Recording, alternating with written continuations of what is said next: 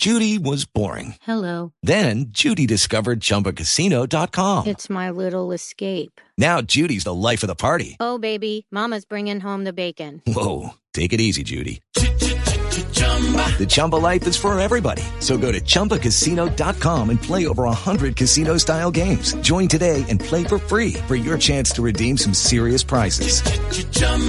ChumbaCasino.com. No purchase necessary. Void where prohibited by law. 18 plus terms and conditions apply. See website for details. Don't you know, boy? Go to the last car. The last car is a half a mile down the track. Go to the last car if you want to ride the train. You got 2 minutes to see if you can do a Jesse Owens down there, because we're leaving. Wow. You and your grandmother, too, and she's on crutches.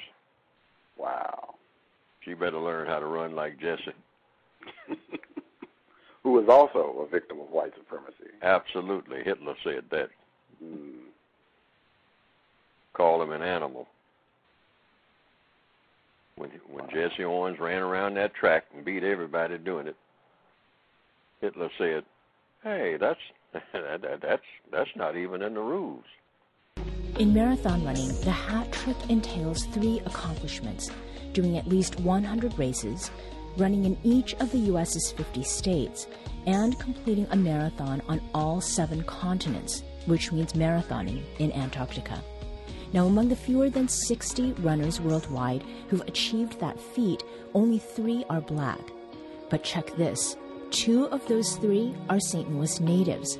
And what are the odds? They're also alumni of the same grade school, Clark Elementary, a decade apart, but the very same building. Their stories are the focus of the documentary We Are Distance Runners, the Marathon Hat Trick. Here to give us a sense of what folks can expect when it screens tomorrow at the Alamo Drafthouse as part of the St. Louis International Film Festival, we welcome those 2 hat trickers, Lisa Davis and Tony Reed, who's also the director of We Are Distance Runners. Tony and Lisa, welcome to St. Louis on the Air. Well, thank you. That 2016 Richmond Marathon in Virginia, Tony, where she saw you and other runners from the National Black Marathoners Association, or NBMA, and you all had bibs on with Free to Run 1865 on them. Now, at that race, Tony, was your group of folks the only black competitors?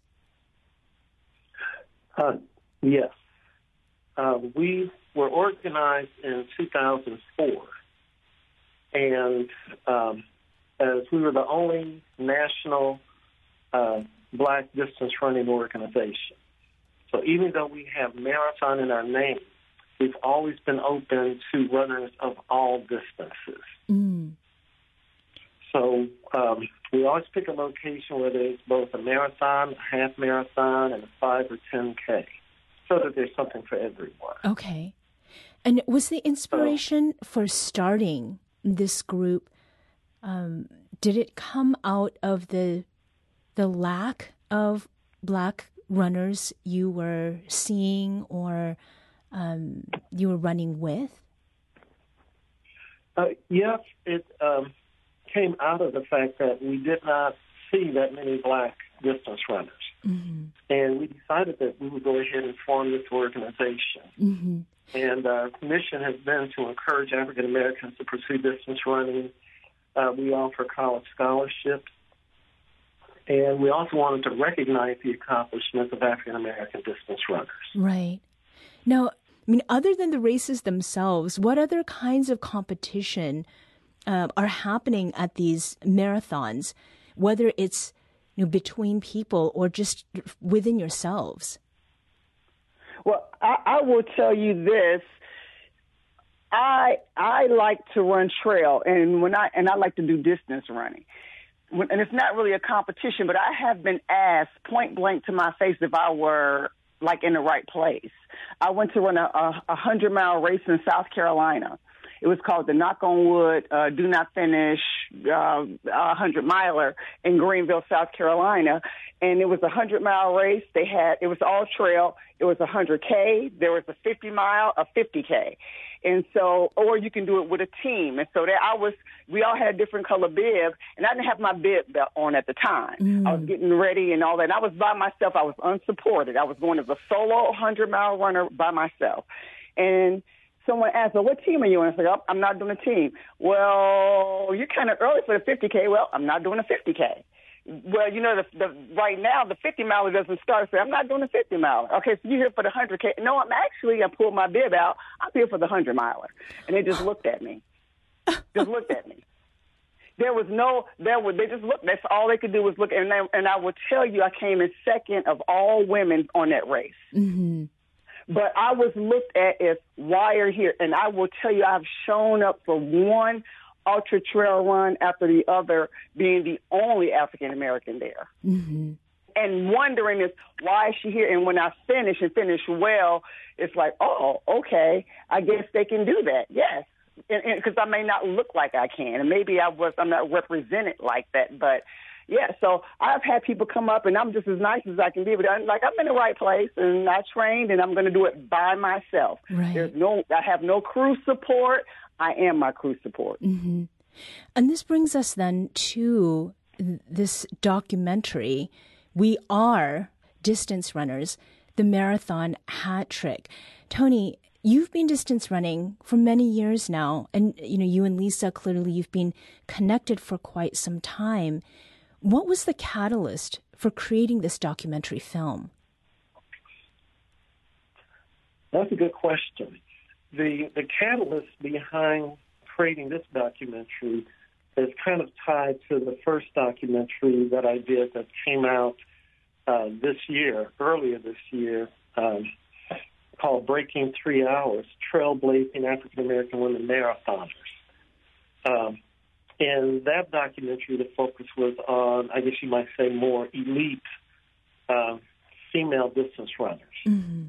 And we saw the immediate impact as far as more African American women pursuing breaking a marathon in under 3 hours, running one in under 3 hours. With this one, we wanted to focus on what I would call your average distance runner who worked hard and ended up achieving goals in multiple areas. So with this one, we focused on individuals who ran a mile, all the way up to individuals such as Lisa, who have run 100-mile races. And we wanted to create these positive role models. When I was at the starting line of my very first marathon in 1982, there were about 400 or 500 runners, but only 4 or 5 were black. And while I was in the starting line area, the white runners around me were telling me that I was in the wrong race. And that I needed to pursue something shorter. But they didn't know that because I had role models, one of which was Dick Gregory, who's from St. Louis. Right. And I knew that in 1976, he ran from L.A. to New York and averaged 48 miles a day over 71 days. So on one hand, I'm thinking, if he could average 48 miles a day, what's 26.2 miles in one day? It's nothing. And my other role model is my great-grandfather, Benjamin Coleman. So he was born in 1840, which meant he lived the first 25 years of his life as a slave on the Windsor plantation outside of Port Gibson, Mississippi. And I could just see him perhaps wanting to go further. But the slave master was telling him, you can't go beyond the gates, and you cannot run.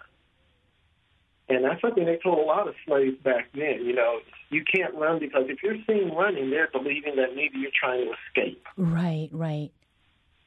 So they wanted to put Benjamin Coleman in a box. Mm-hmm. And I felt that I didn't want to live in a box that other people put me in. So I always saw running as is freedom. It's representing freedom and not setting limits on myself. That's the reason why the logo for the National Black Marathoners is 1865, which is when slavery ended, and thereafter we were free to run. Mm-hmm. So, Lisa, for you, do you share any of, obviously some of the experiences, you were responding there to what Tony was talking about around his first ever marathon and being told that he was in the wrong place. But are there other ways in which you relate with what he's talking about regarding, inspiration and maybe challenging myths that exist about what Black Americans and maybe specifically what Black American women can do? Oh, absolutely. I came up in the Marine Corps. I did 24 years in the military for the United States Marine Corps. And so I ran some, but I never did distance running. And I would do like a half marathon, let's say. And then I found out that Oprah Winfrey, and Oprah Winfrey is a billionaire, but Oprah Winfrey is not the elite athlete he was just talking about in his first documentary. She literally, I feel like we have the same type body, body shape. And so I thought to myself, no one ever says that, hey, or say you don't look like you can run distance. But I thought, well, Oprah didn't look like she can run distance, but she ran 26.2 miles of the Marine Corps Marathon. And so that's when I decided I'm going to do the same exact thing. I'm going to go out and run a marathon because Oprah did it, and she and I have some very similar things. And so when you show up like that, people will tell you, I may not have been told for the marathon, well, you can't do it. But what I have been told is, a lot of people don't finish. A lot of people can't do it. It's harder than what it looks. Like basically without telling me I'm in the wrong place, saying to me, this is a big task. You're probably in the wrong boat. You're not going to be able to row this boat. And, I've learned from that experience, though. And Tony will tell you, I operate and maneuver under the radar. I don't share typically my goals with anybody. They see it after it's been accomplished. Would you agree with that, Tony? I just kind of keep it quiet because people will feed negatively into you about what you can and cannot do. And like he said, I do not want to be put in a box. When people say, well, everyone tries to qualify Boston, but it's hard to do. And it's hard for a person to think they're a distance runner to run fast at a Boston marathon to qualify. I've qualified Boston 5 times. but when I set out to do it, I think Tony knew and my cousin. I told no one else. I keep it wrapped tight because, like he said, people will feed into you negatively, and you have to free your mind. You have to free and know what you can do and just do what you know you can do. Yeah. Now, in the documentary, you both mentioned different health reasons behind making distance running part of your lives. Lisa, talk about that with us. What was it that motivated you that is related to health? Okay, I was active duty, and I was 30 years old when I had my daughter, my first and only child. And I was outside the height and weight standards for the Marine Corps. And so when I decided to start doing something over, let's say, 6 miles, 5 or 6 miles, it was initially to lose weight. I had to get back within the height and weight standards of the military. And running is one of those things you can do at any time of the day. It doesn't require anything but a nice pair of running shoes and a little bit of an opportunity. And then on top of that, my family, we have so many generational curses as far as health-wise, everything from diabetes to high blood pressure, you name it, we have it. And most of them are medications. And so my thing is I don't want to be medicated. I think Tony's the same way. I don't want to fall into that trap of being on pharmaceuticals the rest of my life to sustain my life. And I want to thrive in my life. And so that, and then on the last part that keeps me going is I have, anxiety due to depression. And so running helps me manage and navigate my anxiety and my depression. So it's trifold for me. It helps maintain your weight and your weight and your height, weight and standards. It helps you maintain mental, and emotional stability too. Tony, how about you? Yeah, so when I was about 8 years old, I went to Camp Wyman there in Eureka, Missouri.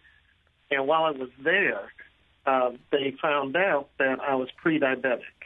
and the doctor said I would go on insulin by the time I was a teenager. And every year after that, I was tested to determine whether or not I would have to go on insulin. So for me, that was really scary because the thought of having to inject myself every day was not something I exactly looked forward to. In high school, we had to participate in sports 2 out of the 3 seasons, and that third season you had to take PE.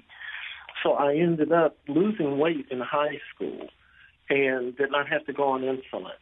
During that same time period, I was working at McQuarrie's barbecue restaurant there in St. Louis. Mm-hmm. And over the course of several years, I saw the cook lose his eye due to glaucoma.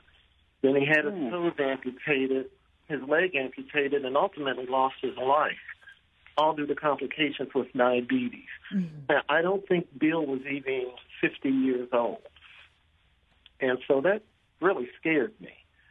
In college there at Washington University, I took a PE course, and we read the book Aerobics and later New Aerobics by Dr. Kenneth Cooper, where there was one paragraph in the book that said diabetics who are dependent on insulin may be able to decrease their insulin intake or go completely off of it if they maintain a fitness program. So in 1976, I set a lifetime goal of averaging 3 miles a day, what I would say running, walking, or crawling. And I kept a handwritten journal since 1979. Last month, while I was in Berlin, Germany, I recorded mile number 50,000. Oh, my gosh. And I am 68. I average exactly 3 miles a day since 1979, and I'm still not on insulin. Mm-hmm.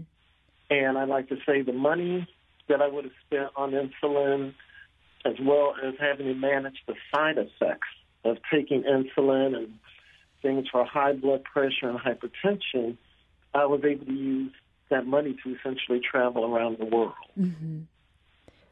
I am really amazed by the determination that each of you have had to do what you're doing. What is it that keeps you going with running after you have covered so many miles?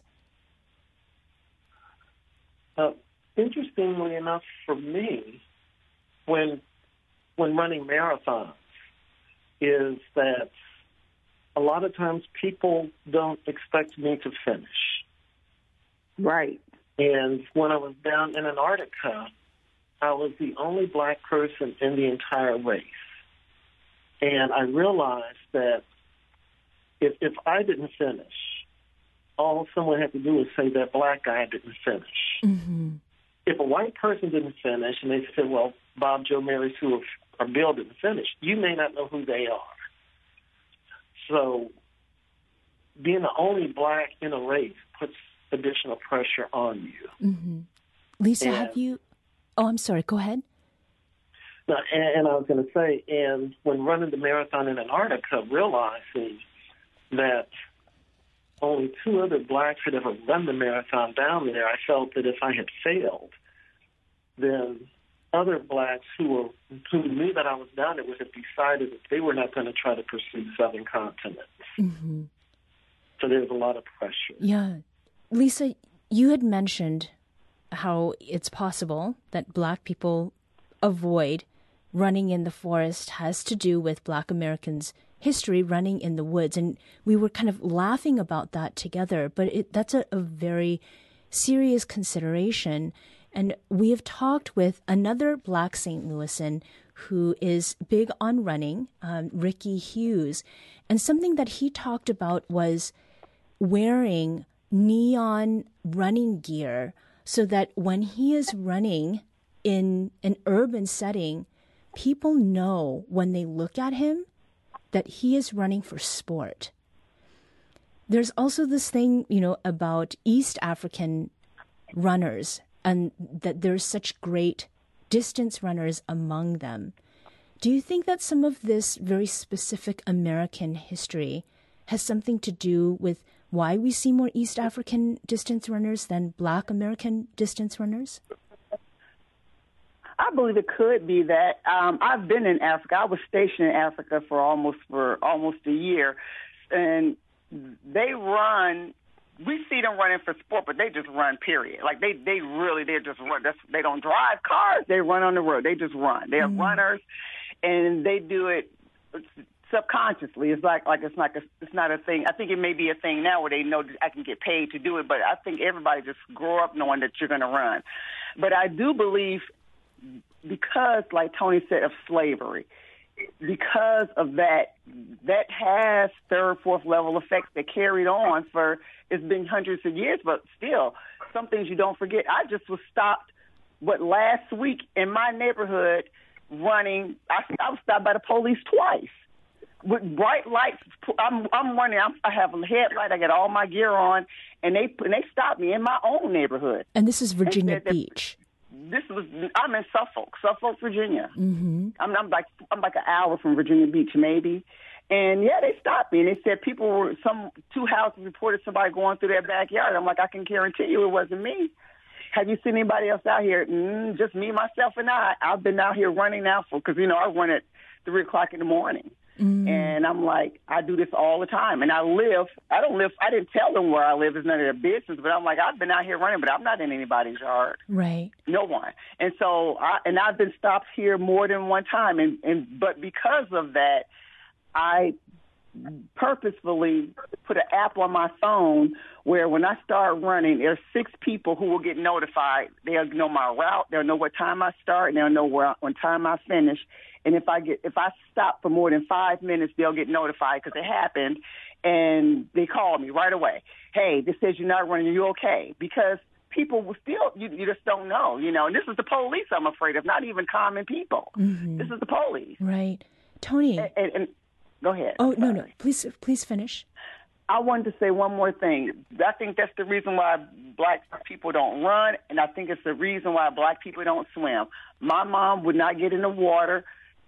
She was taught not to get in the water. How did we get to this country? In a boat, in the water. I'm just going to leave it at that. Go ahead, Tony. Yeah. And like I said, one of the things that we talked about in the past is just as slaves were told not to run, and we shouldn't run for, we were also kind of told the same thing about swimming. Mm-hmm. Yep. And you think about it, if the slaves knew that they could run for and they could run and that they could swim, now you're talking about swimming across rivers and lakes and what have you to get to freedom. That is not a barrier anymore. Mm-hmm. It's a little wet for practice, don't you think?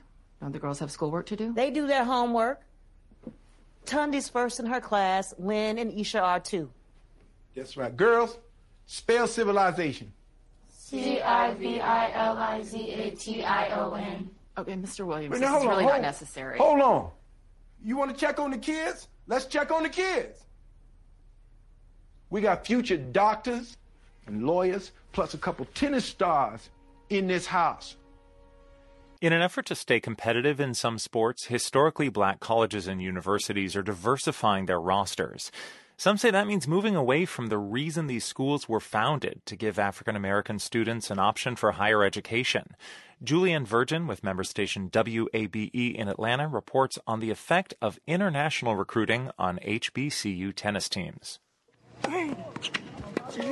The thud of rackets striking fluorescent yellow-green balls echoed throughout a tennis center near Atlanta during the HBCU National Championship in September.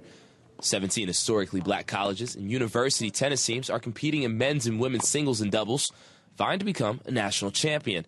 But many of the players here are not African American. I always wanted to play in the U.S. because I wanted a scholarship and be able to be in a university here. Alejandra Hidalgo Vega is a sophomore at North Carolina Central University. Born and raised in Madrid, Spain, she began playing tennis at the age of 6. Now, she's on a full scholarship. I really enjoy being at HBCU. I have a lot of fun. Vega says she paid a Madrid-based recruiting service to help her land a full scholarship to an American university. Scouting athletes through third-party international sports recruiters has become a big practice in the U.S., including HBCUs. That's according to Dr. Ashley Brown Greer, who studies internationalization at historically black colleges. for HBCUs that works two ways, because now we're able to retain top student athletic talent, and we're also able to diversify our student bodies. 20 years ago, just under 6,000 international student athletes were competing at U.S. institutions. 20 years later, that number has more than tripled, including at HBCUs. This recruitment trend does not sit well with coaches who believe in the original mission of HBCUs, to educate Black Americans. We feel that there's a lot of Black students that need the opportunity to go to college and play tennis. That's Gregory Green, head tennis coach at Tuskegee University. His recruiting philosophy is simple: give Black students a chance. Those are the ones we recruit, and we want to keep it home. This is HBCU, and we're going to stick to that all the way through. Studies show tennis in the U.S. is diversifying. Nearly 10% of tennis players in this country are African American, and for the first time ever, 4 Black American players reached the quarterfinals of this year's U.S. Open. But there needs to be more talent growth, says coach Anouk Christians, who leads the tennis program at Alabama State University. Tennis is an international sport. I would love to see more African Americans playing tennis and get to a level where they can play college tennis at the highest level. All 7 players on ASU's roster are international students, most from European countries. But Christian says he is starting to see talented African-American players. But they need to go to the next 3-4 levels so that they can be in par with everyone else. Christian's international recruiting has won the school 6 national championships.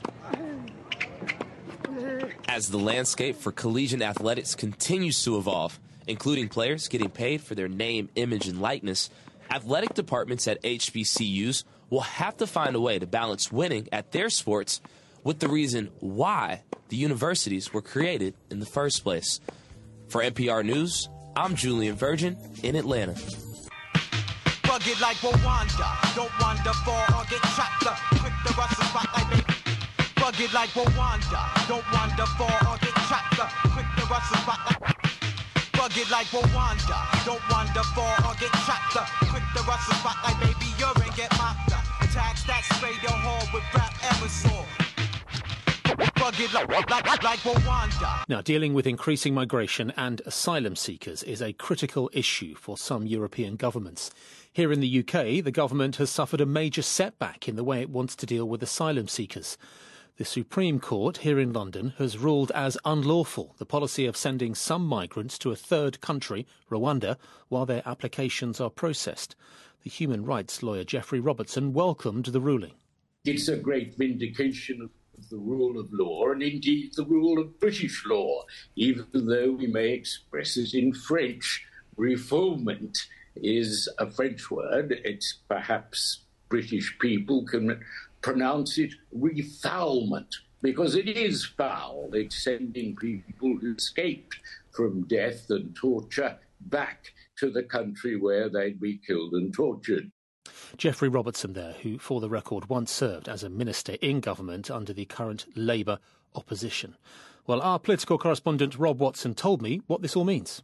The Rwanda policy was the idea that people who had arrived in Britain on boats, that they would be sent to Rwanda, where they would make asylum claims there. In other words, say, look, we are legitimately refugees. So that's the sort of nub of it. And interestingly, what the court has sort of said is not that the sort of principle of outsourcing asylum claims to third countries is illegal, but they've sort of said that Rwanda in particular has a problem because you couldn't really be sure that they had the sort of resources or the sort of setup to do it properly.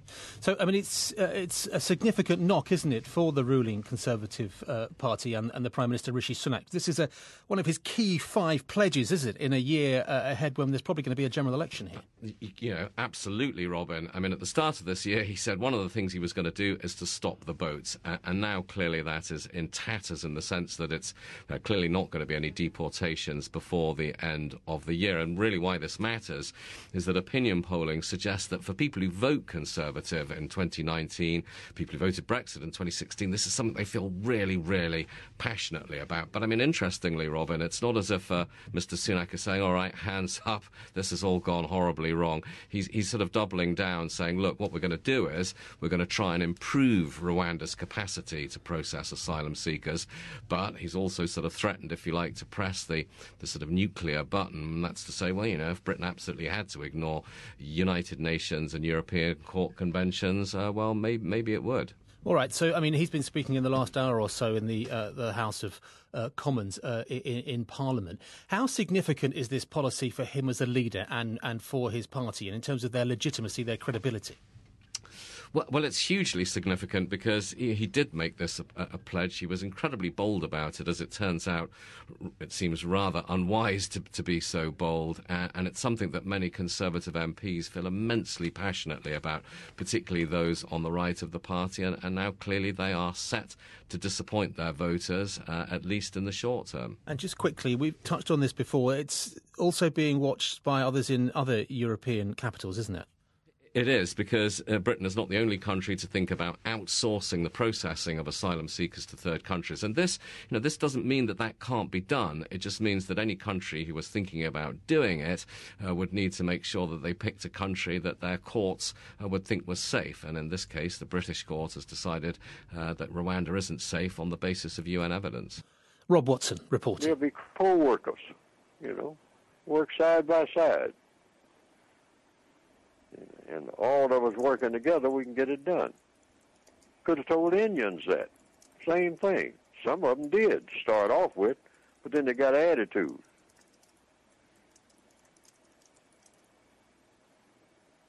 Say, no, we're going to take it all. We ain't going to leave you nothing. Right? Indians said, well, I thought we were going to share. I mean, that's what we sat down at Thanksgiving, and say we all work together and all like that. Well, I don't think that's a good idea. I think what I need to do is going back to giving you a good whipping, Chief.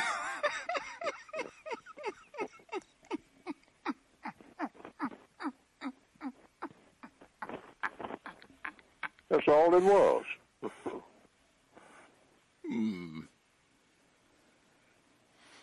Chief said there's plenty of land here for everybody. We got more land than we can take care of and whatnot. So, we welcome you and all like that. Well, no, I'm going to take it all. Give you a bottle of whiskey. That's what you're going to get out of the deal. Right.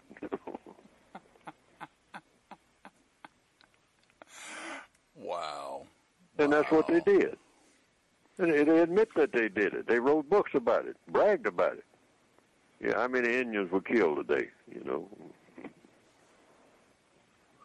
Only good Indians are dead Indians. Alejandro Pilar Vasquez, Ashley Loring Heavy Runner, Ida Beard. Those are just 3 names on a list that the Bureau of Indian Affairs says extends to 4,200 unsolved cases of missing and murdered people. Tamara Truitt-Giroux is the executive director of Alaska Native Women's Resource Center. We can't wait anymore. This is urgent. Alaska Native and American Indian people in particular, they're not the ones we're seeing up, on the billboard unless the family's paying for it. It's a very sad testament to how we treat our Indigenous people in this country. Truitt-Giroux is also on the Not Invisible Act Commission, which created a 200-page report from the accounts they heard from families. It was heartbreaking.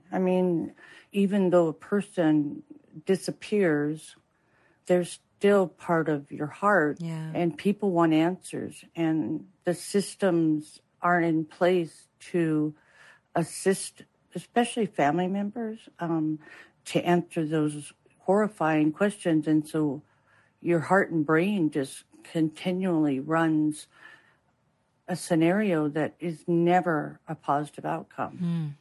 Had anybody really listened before? I think that's a part of it. And I think that the hope that the commission would have some impact on the things that were creating roadblocks for answers or helping to prevent it altogether, that was a huge piece of why people stepped forward and wanted to be heard. Many people talked about the lack of being heard by law enforcement. So trying to find ways for those types of agencies to communicate with families ongoing is important. What is or who is responsible for such a high number of unsolved killings and reports of missing persons in Indigenous communities? Well, that's a pretty big answer. There's huge jurisdictional pieces that create a myriad of responders. So who is taking responsibility if the person that you love was last seen in a jurisdiction that is not a tribal jurisdiction? Mm-hmm. Or in Alaska, where the Alaska State Troopers are responsible for investigating, but they have 100 other communities they're working with. The other end of that is these misconceptions that you have to wait 24 hours to report someone missing. And everywhere we went, law enforcement said that is not true. You do not have to wait 24 hours. Or when someone reported a missing person and they just would make comments like, well, maybe they ran away or they're off partying or whatever that response is, but not taking the reports of missing persons seriously. I mean, I can see that the findings, first of all, there's no blanket answer in your recommendations, but a lot of them also seem to say law enforcement needs to take them seriously. There needs to be access to law enforcement. Families need to be heard. I mean, why isn't that happening already? Good question. Why isn't it happening already? Absolutely. Law enforcement needs to change their procedure and their attitude, but there's a lot of work to do. Families need to be heard, and they need to be heard and responded to in a way that they may have information that isn't being taken seriously to help in the investigation. Having this report out in the world for loved ones of these thousands of missing and murdered people, does it give them solace? My hope is yes. At least they can see that we really seriously heard them. And we want others to hear you so that we don't have to be just begging for some help to find their loved one. Tamara Truitt-Giroux directs the Alaska Native Women's Resource Center. She's also a member of the Not Invisible Act Commission. Thank you so much for your time. Thank you for having me. I don't want us to lose sight that things are getting better.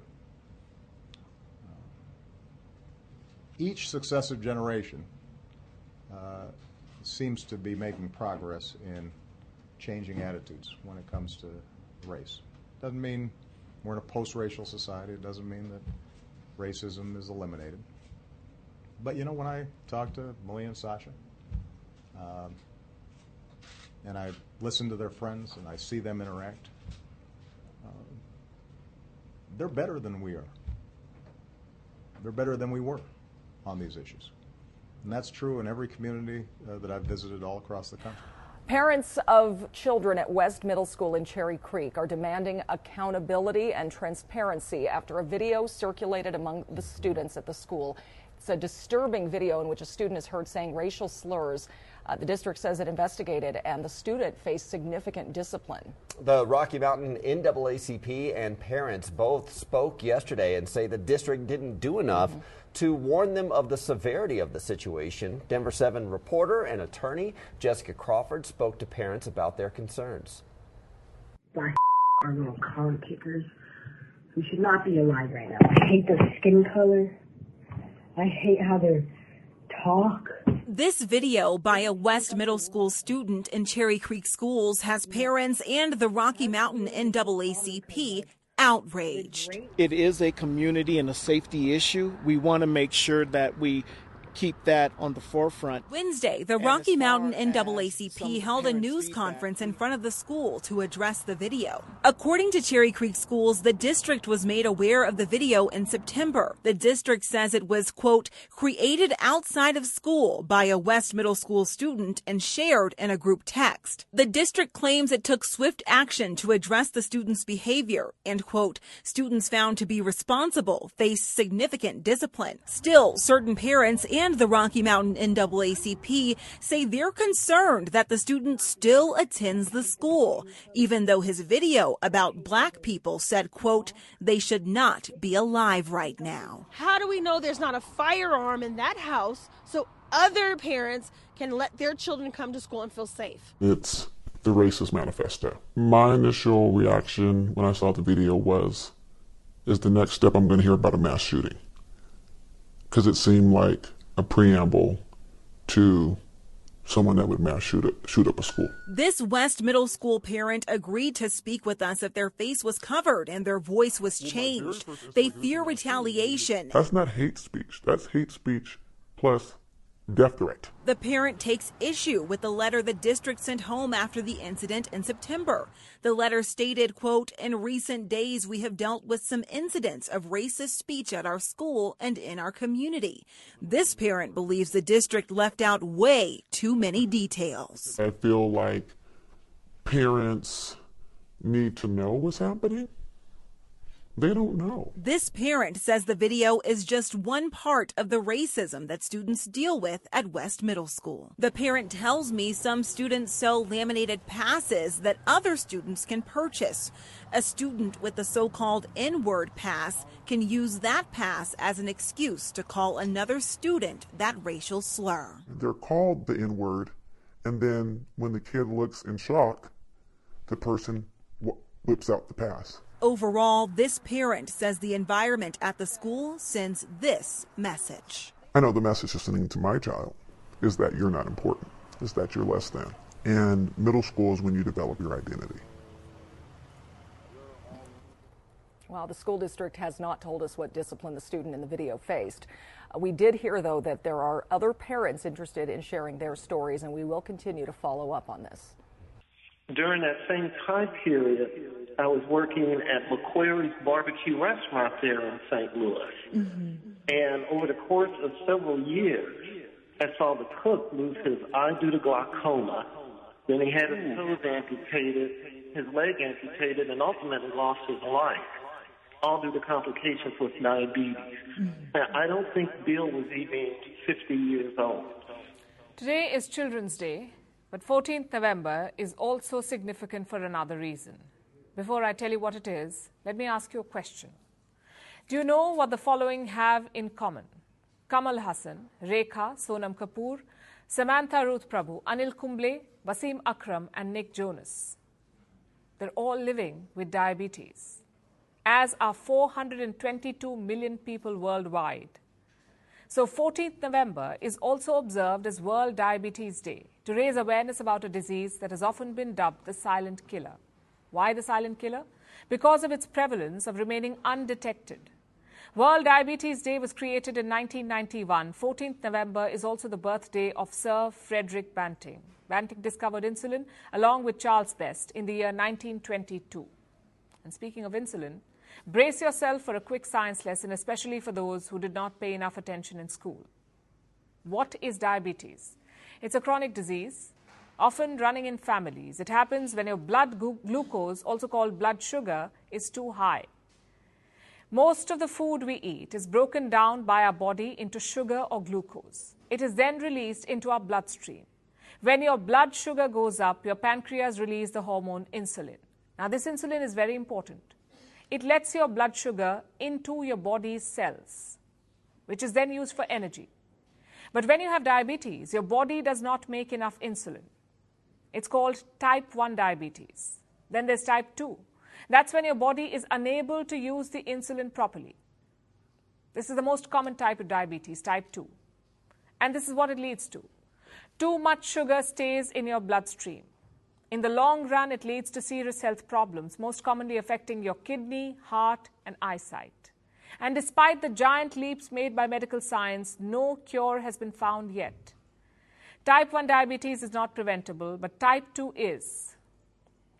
Through a healthy diet and regular exercise. If you quit smoking, you reduce the risk of diabetes by 40%. It is now a ubiquitous health problem, also called the biggest epidemic of the 21st century. Here's how common it is. 1 in 10 adults worldwide have diabetes. More than 90% have type 2 diabetes. Close to half are not yet diagnosed. More than 2 in 3 people with diabetes already have complications at the time of diagnosis. By 2040, it is estimated that more than 500 million people will have diabetes. So the picture is not pretty, and it's particularly grim here in India. India is called the diabetes capital of the world. This is what a recent study revealed. More than 100 million people in the country are living with diabetes. That's more than 11% of our population. Another 136 million are in the pre-diabetes stage. More than 60% of people with pre-diabetes usually end up with diabetes within 5 years. Another major concern is this: a large number of children are affected by it. A study was done in Chennai and Delhi. It has found a link between type 2 diabetes and air pollution. So that increases the risk given how high our pollution levels are. Plus, South Asians in general have greater insulin resistance. This makes us more prone to diabetes than Caucasians. The only good news, if you can call it that, is this: most people with type 2 diabetes have type 2 diabetes, and that is preventable. Adopting a healthy lifestyle significantly reduces your risks. Keep your body weight in check, quit smoking, eat healthy.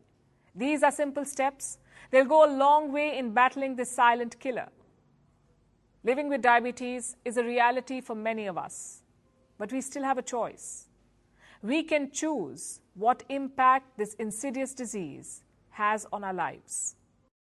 Wow, president of Laramie Cigarettes, Jack Larson. This year, Laramie is sponsoring the Little Miss Springfield pageant. You see, government regulations prohibit us from advertising on TV. That sweet Carolina smoke. But they can't prohibit us from holding a beauty pageant for little girls aged 7 to 9.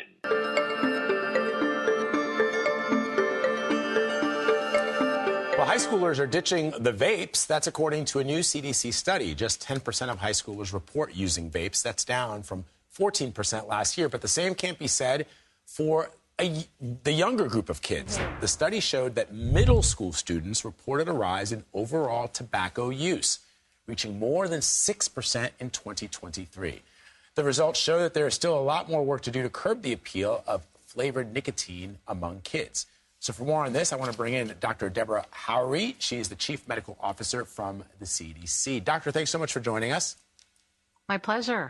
So high schoolers are using less tobacco products. Why is that? And why are middle school kids taking to it? It would strike me that if you decide to start smoking, oftentimes with children, it starts because there's somebody that you think is cool, either a parent or a public figure that is smoking. That is the appeal. So why are middle school kids using it? So, a few things about this, and I think, as a mom of a young high school student, this certainly worries me overall. Even though we have seen a decrease in high school students, it's still 10% of high school students that smoked in the past 30 days, and about 2.8 million overall middle school and high schoolers. You're right. We have seen an increase in middle school kids. It's still less than the high school kids overall. And for me, it's a trend. We need to see what happens over the next year or two. When you look at what's being marketed to kids, though, it's things like, flavors that are really marketed towards kids, like cotton candy or bubble gum. And that's really concerning as a parent and doctor and as a public health professional. This is being marketed towards our kids, and that's why we're seeing that there's more interest in kids in things like e-cigarettes. So I have a couple of questions, and I think people should understand when we talk about tobacco products, we are talking about vaping and regular cigarettes, the old-timey cigarettes, I guess, all kind of lumped together. You talked about these products being marketed towards kids. I thought there was this sort of big hullabaloo about vaping products and the flavors and the CDC cracking down on flavors and the marketing. Is that still happening, that we have vaping products that are being marketed towards kids? So the FDA is working on regulations around a lot of these new products, but you can still find them on the market, and you can still see them to where they might be in reach of kids, to where kids can see them. And what I would say is this is why it's so important to talk to your kid, or if you're a doctor, to talk to, your pediatric patient, because parents might talk to their kids about cigarettes, but may not talk about things like e-cigarettes or vaping, and that's all part of it. And when you think about the impact on the developing brain and nicotine dependence, we have to make sure that we're having these conversations with our kids. So you talked about the fact that they may still be within reach, or some of the marketing may still seemingly target kids. So are you saying that these brands aren't following the rules? So FDA is who's in charge of really enforcing these regulations, and many of these companies have to apply, share data, and there's different standards. So some of these products can still be available. Others may be newer products, or also being, developed. So what I would say is, for me, it's just about the overall focus on e-cigarettes, cigarettes, and making sure that our kids are safe.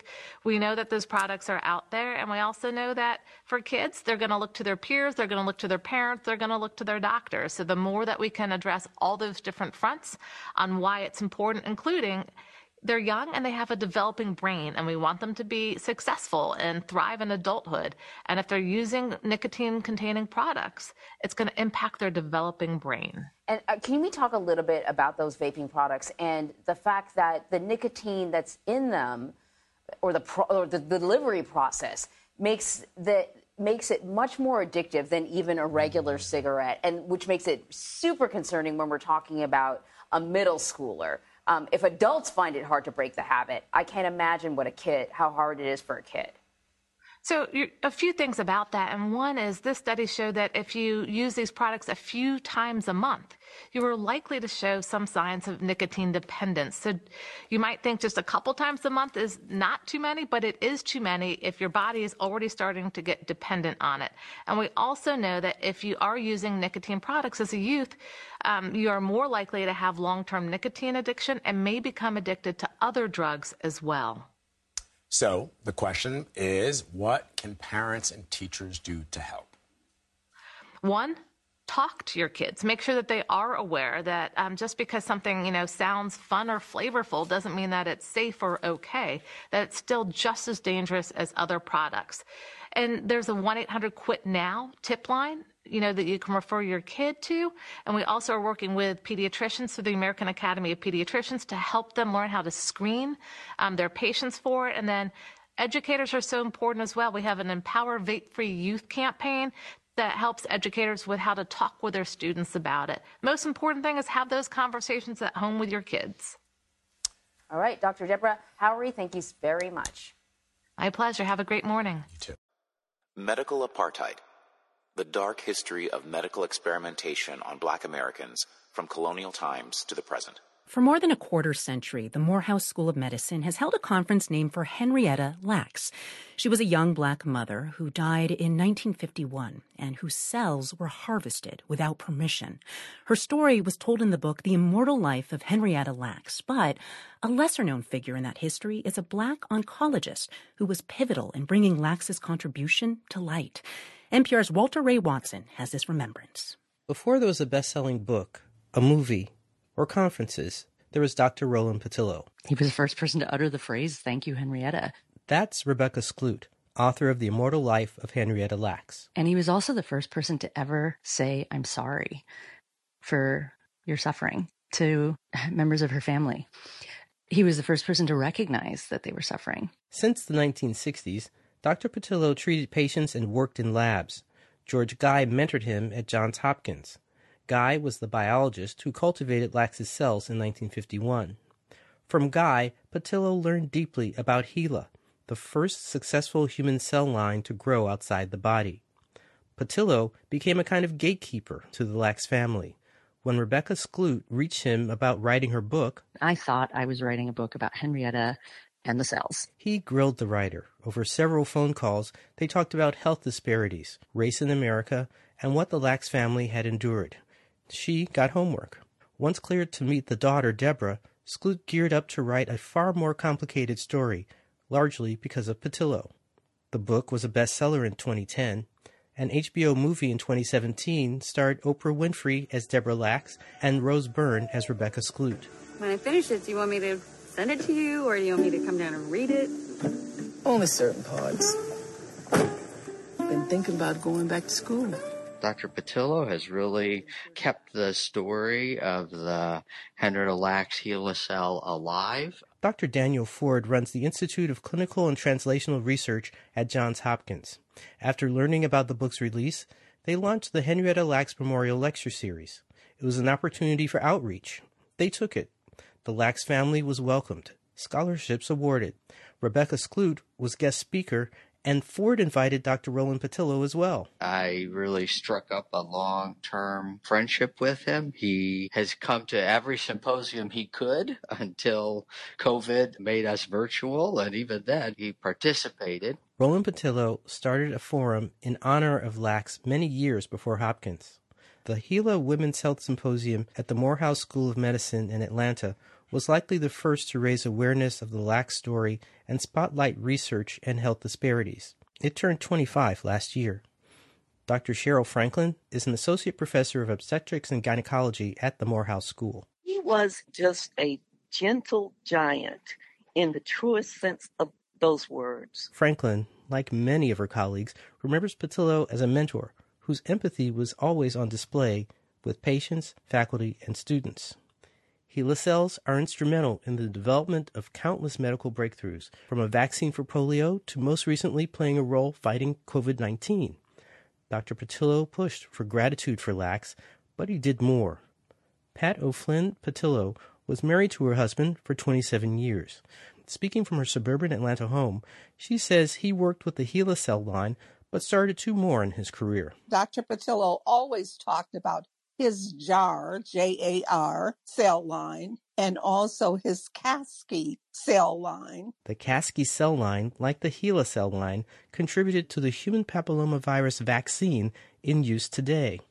Pat Patillo marvels at all that he did and recalls her husband's struggle with the illness that claimed his life last May at 89. I think only as I have seen him with Parkinson's and seeing him locked in the disease when his mind was still so clear and so brilliant and so ready still to work. Last week, the 26th annual HeLa Symposium was held in Atlanta. Behind every person is someone else pushing them along. The first without Dr. Roland Patillo. Walter Ray Watson, NPR News. Damn, it feels good to be a gangster.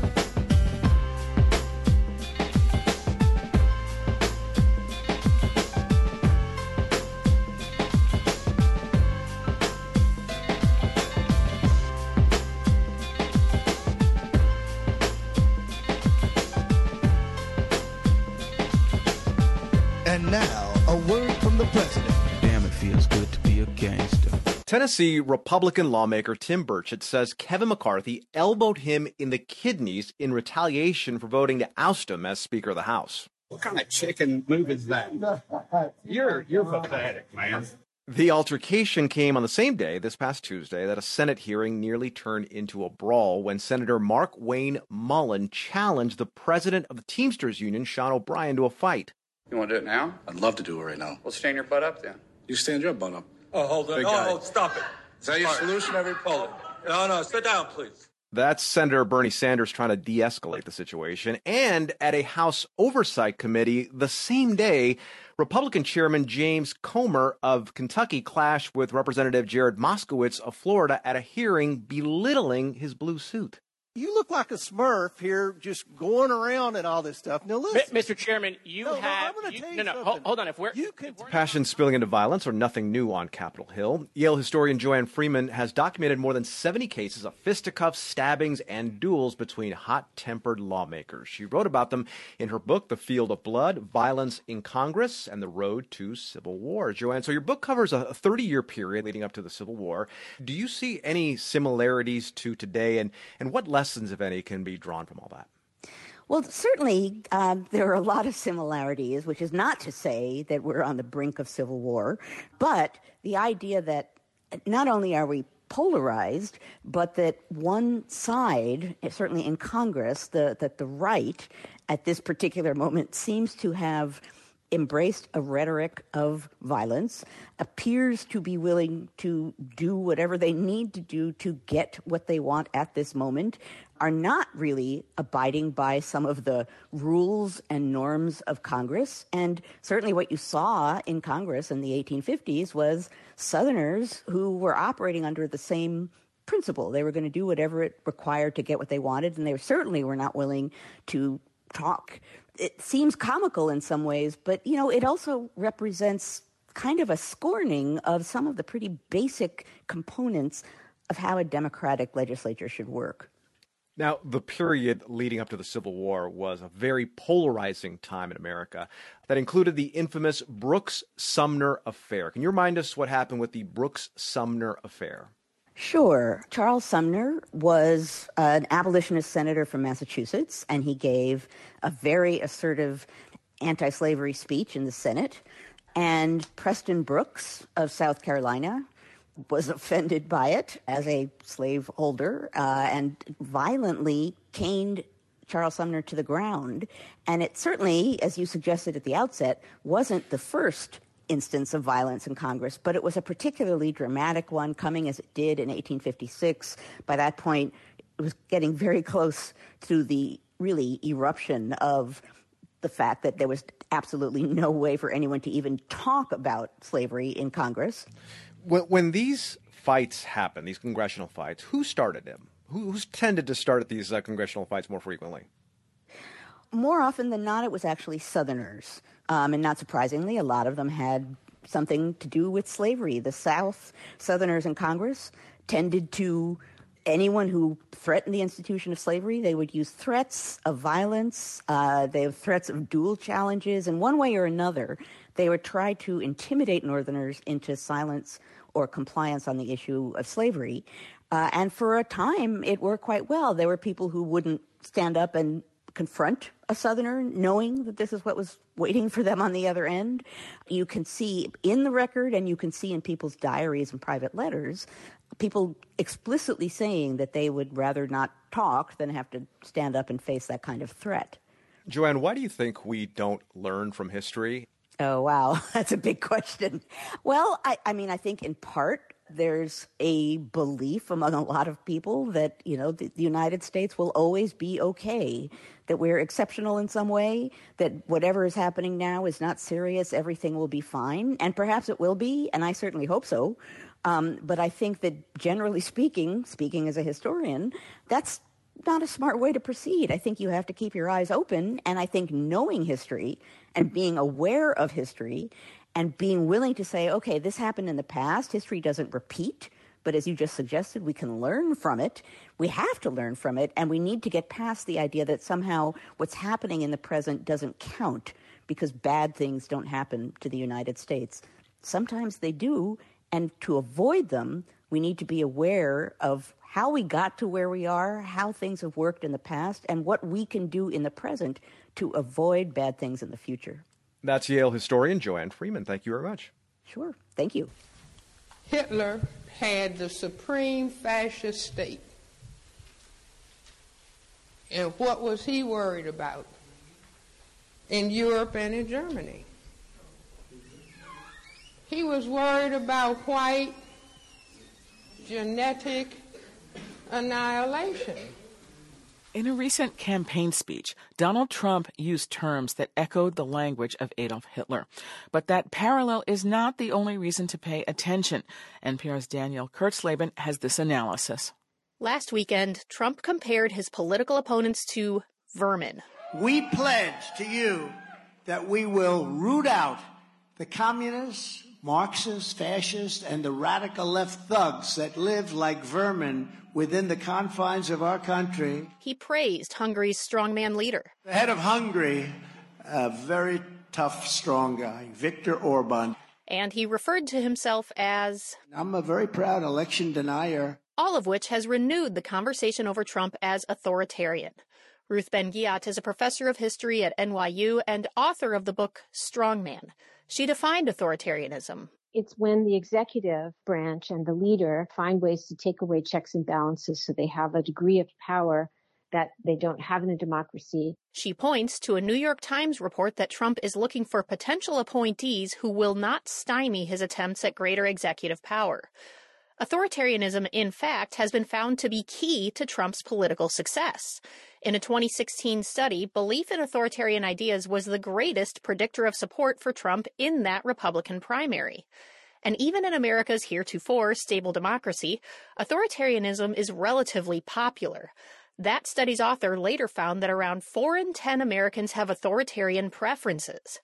Robert Jones is the founder of the Public Religion Research Institute, or PRRI. What we have witnessed from Trump over the last few weeks is something new. Trump has clearly crossed into the domain of Nazi ideology. Jones also pointed to a recent interview with the far-right website The National Pulse, in which Trump made this statement about immigration. It is a very sad thing for our country. It's poisoning the blood of our country. The Trump campaign firmly denies any connection to Nazi rhetoric. In a statement, spokesman Stephen Chung told NPR, quote, "Everything President Trump is saying is true. It's honestly despicable and racist for any news organization to make disgusting connections as they have done in the past few days." He added, "There has been no bigger ally to Israel and the Jewish people than President Trump." Though Trump's language echoes language Hitler used, many people listening might not draw that connection. But Jones argues that's not the point. This language of rooting out vermin, the reason why authoritarian leaders use that is because it does dehumanize their political opponents. Dehumanization of political opponents are the bricks that pave the road to political violence. PRRI recently found that 23% of voters, including 1/3 of Republicans, agreed that, quote, "True American patriots may have to resort to violence in order to save our country." That poll also found that 38% of Americans, including nearly half of Republicans, agree that the U.S. needs a leader who, quote, "is willing to break some rules if that is what it takes to set things right." Jones sees this as a clear indication of authoritarian sentiment. Othering an entire group, whether it's immigrants or political opponents, is powerful for authoritarians, says Ben Ghiat. You need to get people to feel they have an existential threat facing them. And the more they feel uncertain and fearful, the more the strong men can appear and say, "I alone can fix it." And that's something Americans have heard before. I alone can fix it. When Trump first accepted the Republican nomination in 2016. Danielle Kurtzleben, NPR News. We do not know whether the killer of Reverend Pinckney and 8 others knew all of this history. But he surely sensed the meaning of his violent act. It was an act that drew on a long history of bombs and arson and shots fired at churches, not random, but as a means of control, a way to terrorize and oppress. 2 black churches in Fayetteville have been the targets of hate-related incidents during the past week. One with graffiti so vulgar we had to blur out most all of it here. The other church was subjected to a bomb threat just before service was about to begin. WREL's Fayetteville reporter Gilbert Bays spoke with a pastor who has some very serious security concerns. Well, this is Unity Tabernacle Christian Church here on Gillespie Street. The graffiti is on the other wall, and whoever did this didn't care that it's right across the street from the Cumberland County Detention Center. This is an attack on the body of Christ. Cordelia Challenger has been pastor of Greater Unity Tabernacle Christian Church for the past 24 years. On Thursday, she received a call from a church member who told her someone had sprayed graffiti outside on the church wall. The word Hamas, the letters KKK, the N-word, most of it too graphic to show on TV. This is one time I do not think it had anything at all to do with race. I really believe that it had to do with Israel and Hamas and those kind of things. And we have to pray. A second incident involving a black church in Fayetteville happened Sunday morning. We're told a bomb threat was called into Simon Temple AME Zion Church on Yadkin Road. Bomb-sniffing dogs from the Cumberland County Sheriff's Office didn't find anything. The pastor didn't want to talk about the incident. He says his church is ready to move on. But Pastor Challenger has security concerns. Many of our smaller congregations, as myself, we don't have the security that many larger congregations have. If you could look into the eyes of the person who did that right now, what would you say? Jesus loves you. God loves you. And I have to love him. So as you can see, they've cleaned up most of the graffiti, but they still don't have a suspect. Anyone with information is asked to contact Fayetteville Police. In Fayetteville, Gilbert Bays, WRAL News. Here you see James Craig Anderson in a hotel parking lot as he first comes into view in the lower right corner of the screen. This is after he was beaten, according to law enforcement officials. He staggers into the headlights of Mr. Dedman's truck. The truck backs up and surges forward suddenly, running right over the defenseless man. Take a look again as the approaching headlights glow on Anderson's shirt, then disappears under the truck. According to police, Dedman, with 2 teenage girls as his passengers, drove to a local McDonald's, meeting up with the rest of the group. There, according to witnesses interviewed by police, he said, "I ran that nigger over." Calls getting louder tonight for the Justice Department to investigate the death of a Mississippi man run over by a local police car. His family saying they were kept in the dark for months about his whereabouts while they thought he was only missing. Dexter Wade's family says a federal investigation is needed now more than ever after his body was exhumed from a pauper's field this morning at the request of the family, but hours before they were told it would happen, meaning no one but the public works crews were there to witness this. Dexter's mother voicing her frustration earlier today. Listen. Now, y'all done buried my baby. Y'all done took him out the ground. Y'all put him in the ground without my permission. So I don't have no permission. Now, we've been covering this story on this program since NBC News reporter John Shupe broke it last month. Dexter Wade was last seen alive by his mother in March as he walked out of the home they shared. He was killed minutes after that as he tried to cross a nearby freeway on foot. Dexter's mother, though, would spend the next 172 days totally in the dark until police realized they had made, they say, a clerical error in not informing the family.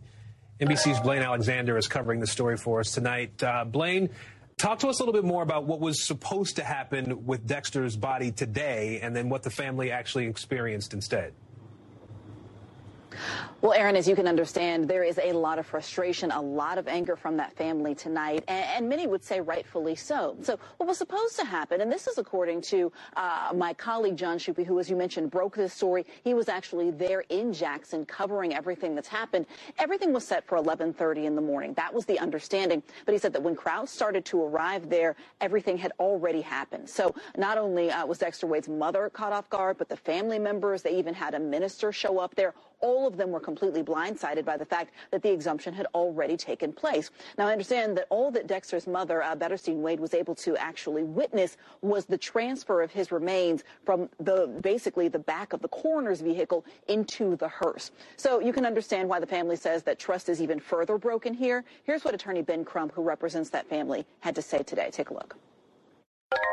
Okay. Imagine if this was your loved one who they killed and then buried without your permission, and then exhumed them after they told you they were going to respect you this time. Would you trust anybody in Mississippi now?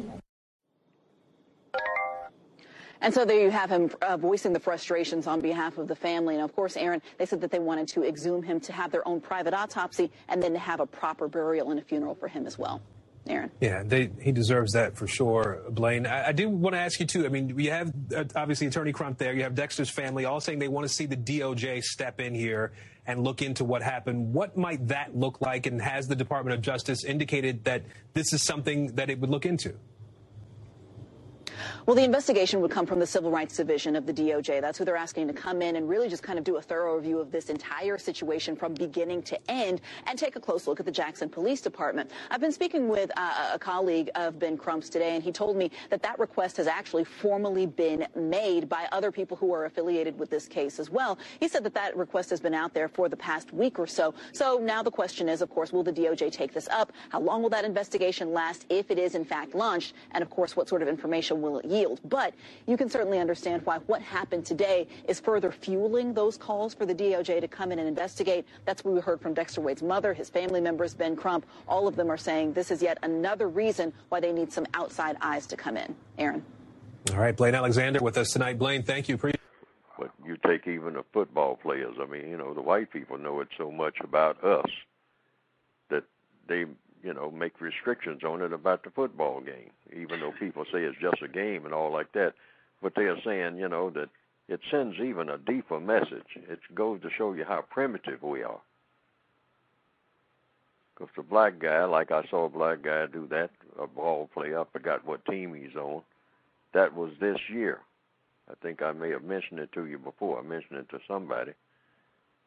He's running down the field with his weaves and whatnot, I mean, trailing behind him. You know, I mean, struggling to be a man. So, you know, struggling to be recognized. That's what the weave's all about. Mm-hmm. Pay attention to me. That's what that is. Drop what you're doing and stop what you're doing and look over here and pay attention to me. So now when he's carrying a football down the field, and he was making it, he was outrunning everybody. Mm-hmm. And when he got near the end of the goal line, he could see the people jumping up and down, the ladies in their skirts and whatnot, the pep squad and whatnot, the cheering squad, they jumping up and down. I mean, and he's grinning and running. And he ran into the end zone and ran out of the end zone, and jumped right into the crowd up there like we do. But he threw the ball down before he got in the end zone. And the people were screaming and yelling, you idiot and whatnot, and he's still running and grinning because he wasn't aware that he threw the ball down. Mm-hmm. And that's the story of black people's lives in the modern day since they took the chains off.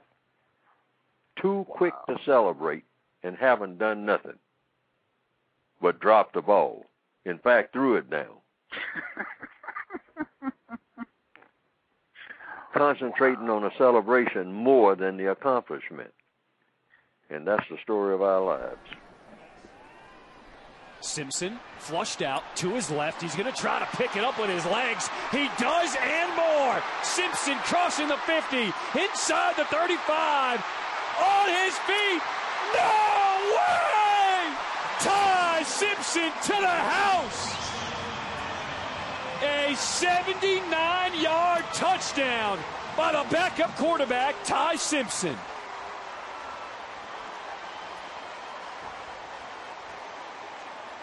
Wow. Talking about Simpson not being quite the runner Jalen Milroe is. I don't know, maybe he heard that.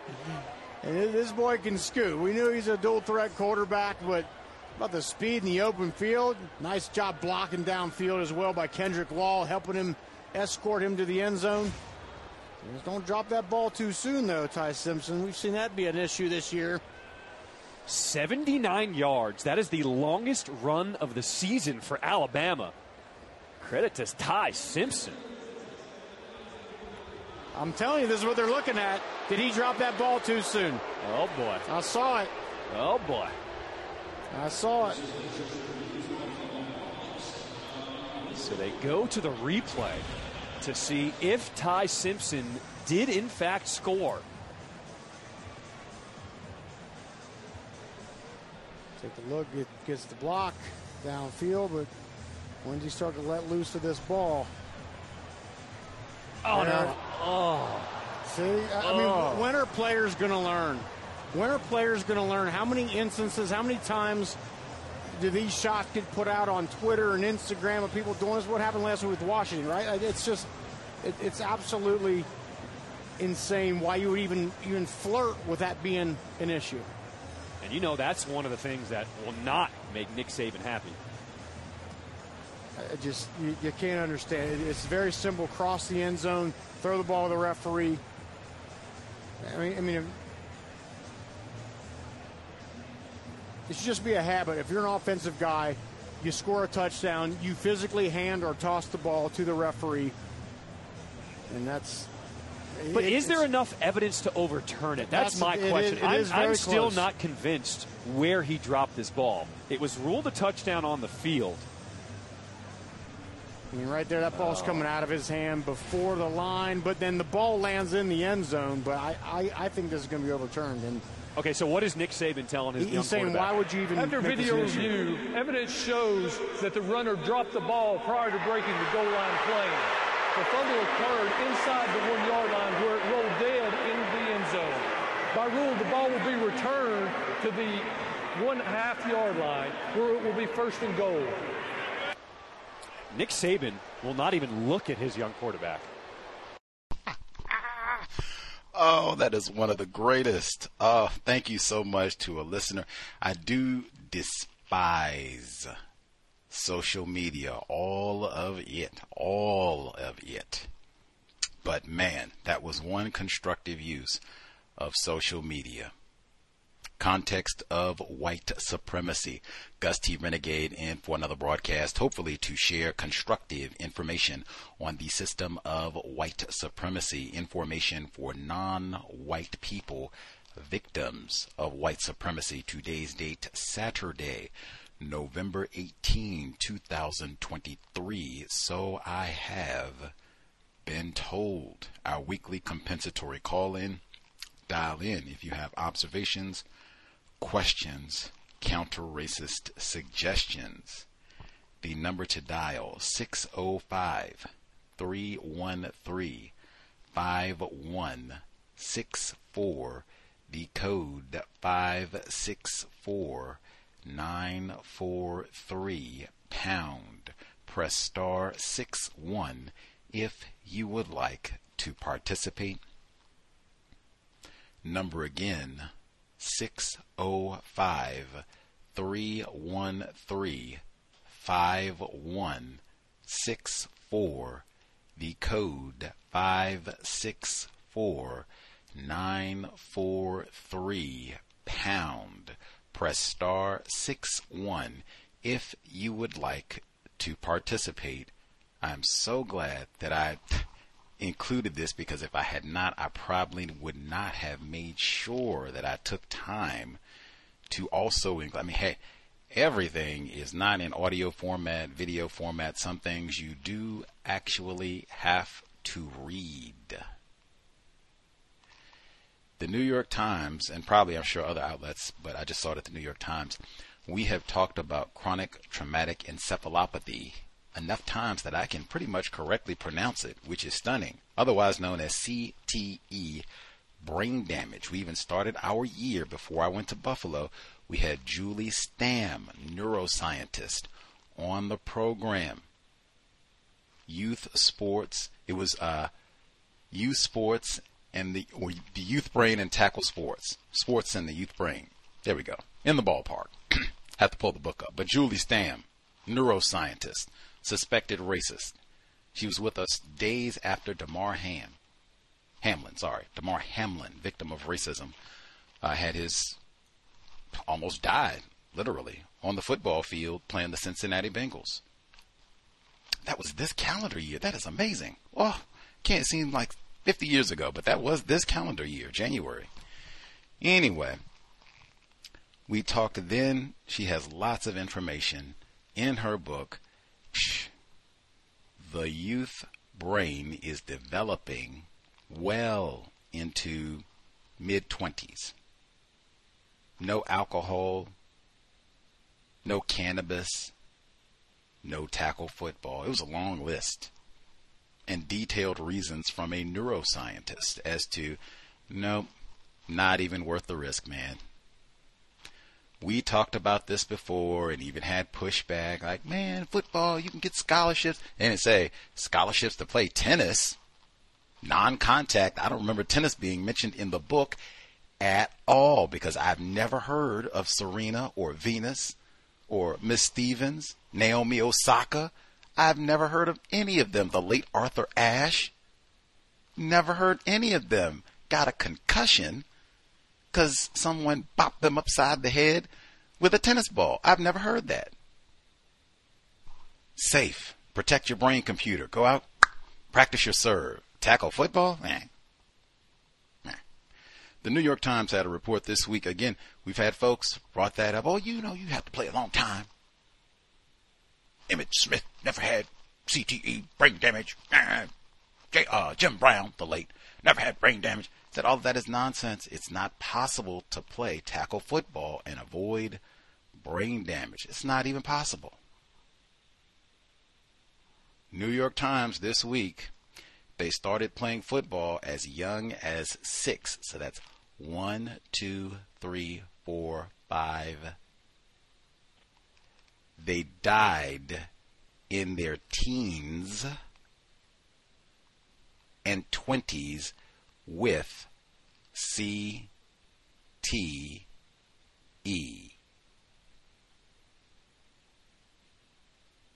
The thing that I found really interesting with this, many of the people that they show, the victims, are classified as white, I think.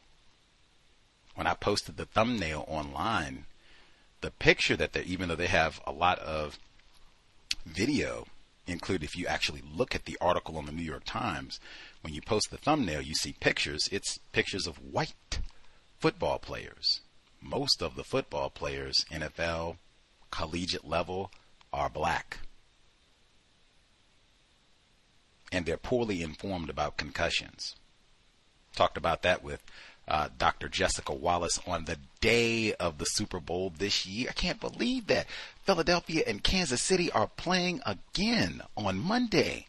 We just talked about it. I didn't even watch a second of the Super Bowl, not even a commercial, because we were talking, Dr. Wallace, about racism and black people being ignorant about concussions. Black people being overconfident in their knowledge of concussions and being ignorant about concussions. That's what we were talking about while Jalen Hurts was losing the Super Bowl. Roll Tide. I'm going to read a teaspoon of this article just because I'm aware that some people can't break the paywall for the New York Times, or they don't have access, or don't read, or whatever. Wyatt Bramwell began playing tackle football in 3rd grade and became a star in his high school team, but he had a secret. Weeks before he was supposed to start college to study engineering, he recorded a message for his family and friends. His parents shared it with the New York Times. Oh, they have the video right here. This is a white dude. I'm not going to skip through. Moments after making his recording, Wyatt stepped from the car and shot himself in the chest. He had left a final request for his father. His parents donated his brain to be researched. The testing confirmed Wyatt's suspicion he had advanced CTE. He was 18 years old. That's what I'm thinking when people say, Emmitt Smith didn't have brain damage. Jim Brown. Are you serious? Are you a doctor? What have you studied? How did you make this conclusion? 1 and then 18. They said Aaron Hernandez, he committed suicide in his mid-20s, and they said he had advanced brain damage. Why would I think it would be different for someone who played football well into their 30s when they had even less regard for player safety? Let's see, one more. Wyatt was part of the first major study of chronic traumatic encephalopathy in athletes who died before turning 30. The findings present an uncomfortable truth. I don't know what that is. What is is it true? Period. Is it accurate? Period. I don't know what uncomfortable, what are you talking about? Uncomfortable for whom? Uncomfortable truth for other football families. Even the young get See, I don't even like that. Can't even pronounce encephalopathy. Call it brain damage. That's what it is. Even the young get brain damage. They all died young. Most played football. Only a few came close to reaching the pro. Oh, only a few came close to reaching the pros. I suspect you could even substitute pros for college. Couldn't even get on Coach Prime team. But like hundreds of deceased NFL players, including Pro Football Hall of Famers like Mike Webster, Junior Seau, and Ken Stabler, they too had CTE, the degenerative brain disease, linked to repeated hits to the head. For now, it can be positively diagnosed only posthumously. The brains of Wyatt and 151 other young contact sports athletes, both men and women, are part of a study recently released by researchers at Boston University. Our Julie Stamm, she studied at Boston University and included some of that data in her book that we talked about at the beginning of the year, right after Damar Hamlin almost died on the field. And this would be a great article. Share, and even I have to think about that. Like if you have young people, you have a lot of black people that play football. It's a lot of white victims of brain damage here. Like, did they test black people?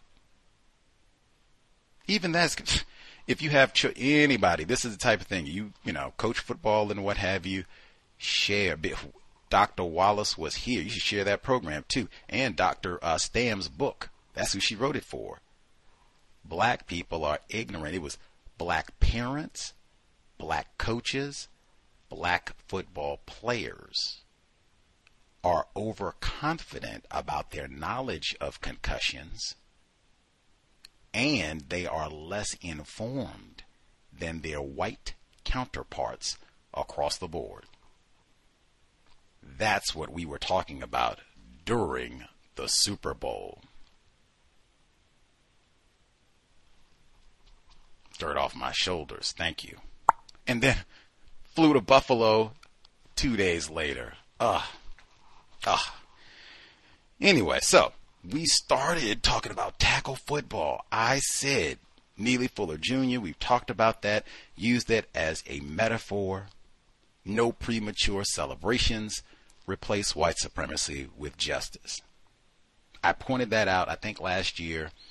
I've never seen a tackle football player classified as white voluntarily toss the ball down prior to crossing the plane of the end zone. I've only seen black tackle football players at all levels, high school, college, pro, NFL, whatever, do this. I'm so excited to cut into the funky chicken, the stanky leg. I got to sling the ball down at the 5-yard line. Literally, in the clip that you heard today, they said, haven't we seen this enough? Didn't this just happen last week in Washington? You bet your hind parts it did. Literally, 90 minutes before we went live, it was so close, I didn't even see it until we went off the air.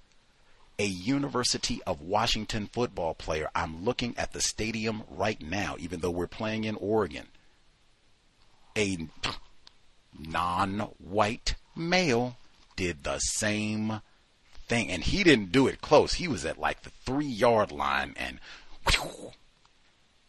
slung it down, doing my thing. Got to get to celebrating. Look at exactly what Fuller said. And this was in a close, but the University of Washington is undefeated. They could be in the national championship playoff and all that. Millions of dollars, could even be billions of dollars at stake in a close ball game.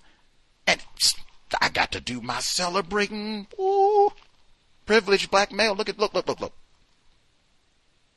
For the first time ever, I told you, someone sent it to me on Twitter at Until Justice. They said, should we mark this?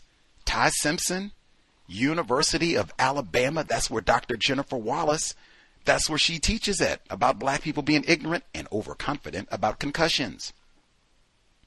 Jessica Wallace, My apologies. Dr. Jessica Wallace. But Roll Tide. Ty Simpson. You know, he's going to get, oh my God, who's your daddy? Ty Simpson out here behaving like a nigger. Ty, you help your dad hide the knife, old Ty Simpson. Backup quarterback at the University of Alabama, white man. 79-yard touchdown run, and he voluntarily throws the ball down before crossing the end zone. Did you hear the audio? The announcer, he said, I think he might have, be careful there, Ty. You don't want to toss it down too soon. He was like, oh, looks like he might have. But they were thinking, touchdown, he got it, no big deal. When they say this play's under review, when they put that up on that big screen and the whole stadium in unison saw old Ty, who's your daddy Simpson, toss that ball down and get the ride and the pony in celebration, and you heard that collective, oh, God, oh, can you, did you, oh, God, oh, I cracked up. Now, the important thing for context, yes, this is a memorable day on the plantation. White man has done it, thrown the ball down. Ty Simpson, white man suspected racist, he voluntarily tossed the ball down and commits to doing the pony ride in a game his team was leading 52-10 in the fourth quarter. His score would have made it 58-10. Ty Simpson is the backup quarterback. He was playing because they were leading by 42 points. That does not make it acceptable. That is just context. When I saw that and I looked down at the score and I was like, oh, is he the back? I was like, oh, he's the back. Yes, there's a reason Ty Simpson is the backup quarterback at the University of Alabama.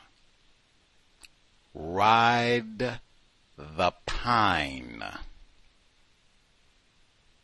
That doesn't make it better, but I will submit, just for context, if you look at all the other times when non-white males have been tossing the ball down so that they can get the gyrating, Deshaun Jackson and many others, it has not been fourth quarter of no game where their team was leading by 50 points. It has been, last week that happened in the second quarter. The game had barely started. That's the type of thing that I've seen. That doesn't make it any better. I'm just saying for context. It's a little different if we're out here messing around while we're upset. I mean, hey, some might, mercy. Thank you. Thank you, Brother Ty, because we did not need to lose 60-10. Thank you. If you all can fumble a few more times and celebrate, that would be real appreciated so we can at least cosmetically, it won't look so bad. That type of a thing. Not when the game is still in balance and I got to get to celebrating it all. But either way, a historic day on the plantation. May the name Ty Simpson be forever remembered. The first white man voluntarily fumble the ball before crossing into the end zone. Sad day in Tuscaloosa. They did win by 60, but still, yeah. Okay. Listener supported counter-racist radio. Invest if you think the cows is constructive. Hit the blog racism-notes.blogspot.com. racism-notes.blogspot.com. You'll see the PayPal button in the top right corner. You'll see the links directly beneath PayPal, Venmo, Cash App. The Cash App address cash.app/$the cows. Hopefully we have been worthy of your time and energy. Much obliged for the 14, if we are alive in February, 15 years of support. Hopefully more often accurate than not. Now, want to share. Number one, I think anyone, really, at this day and age, any sort of email that you send, anything that you verbalize, text, message to someone else, just assume that that's public. Certainly if you're talking to someone who is a journalist, they have some sort of format, they write publicly, have a YouTube channel, podcast, anything, even if they have other friends. Now, any sort of email to me, Gus T, there should be no presumption of privacy. Even that said, I don't come on here and identify people unless you write in and lie on Neely Fuller Jr., myself, Charlie Ford, Charlie Floyd III, that type of a thing. But other than that, I do not identify and name folks or give out their email or anything like that. I work very hard to make sure people can have their anonymity. I know that victims of white supremacy are justifiably concerned about maybe being punished for participating in a program like this. Got it. But a nameless individual emailed me earlier in the week, and they were asking just if I was familiar with the Renee Bach case. That's the white woman. She is accused of killing more than 100 non-white children on the continent, I think Uganda specifically. They have lots of articles online. In fact, she's the subject of the HBO documentary Savior Complex. It's like 3 parts or so. It came out. Incidentally, she is a part of the reason that we are reading Blind Eye at this time, because there's so many similarities, and that was a part of my thought. That was why I had a really hard time deciding, should we read Lionel Dahmer's book? Should we read Blind Eye? Ooh, and I said, well, this will still be relevant in a couple months, so we went ahead and read Lionel Dahmer first, but I really wanted to read Blind Eye a long time ago. We will have a reference to Renee Bach once we get to the Africa part of the Michael Swango book that we are currently reading. But they were writing just to see if I was familiar with her, and yes, I am familiar with Renee Bach. Within the body of the email, they said that Bach, may have killed 800 African children. I said, wow, that's high. Let me go back, double check. I looked at a few news reports, and they all said the language was either 100 or more than 100. That was the type of language that they used. And then they would later on say that 800 or 1,000 children came through her center, but then they would say that sometimes they would have a specific number on it, but it would generally be something between 101 and 199, somewhere in there, or they would be vague about it and just say over 100 children died. And so I emailed back and I asked, I said, do you have, where did you see that at? That she's alleged to have killed 800 people. Can you, just because I would like to know, like, wow, that's one would have been too many.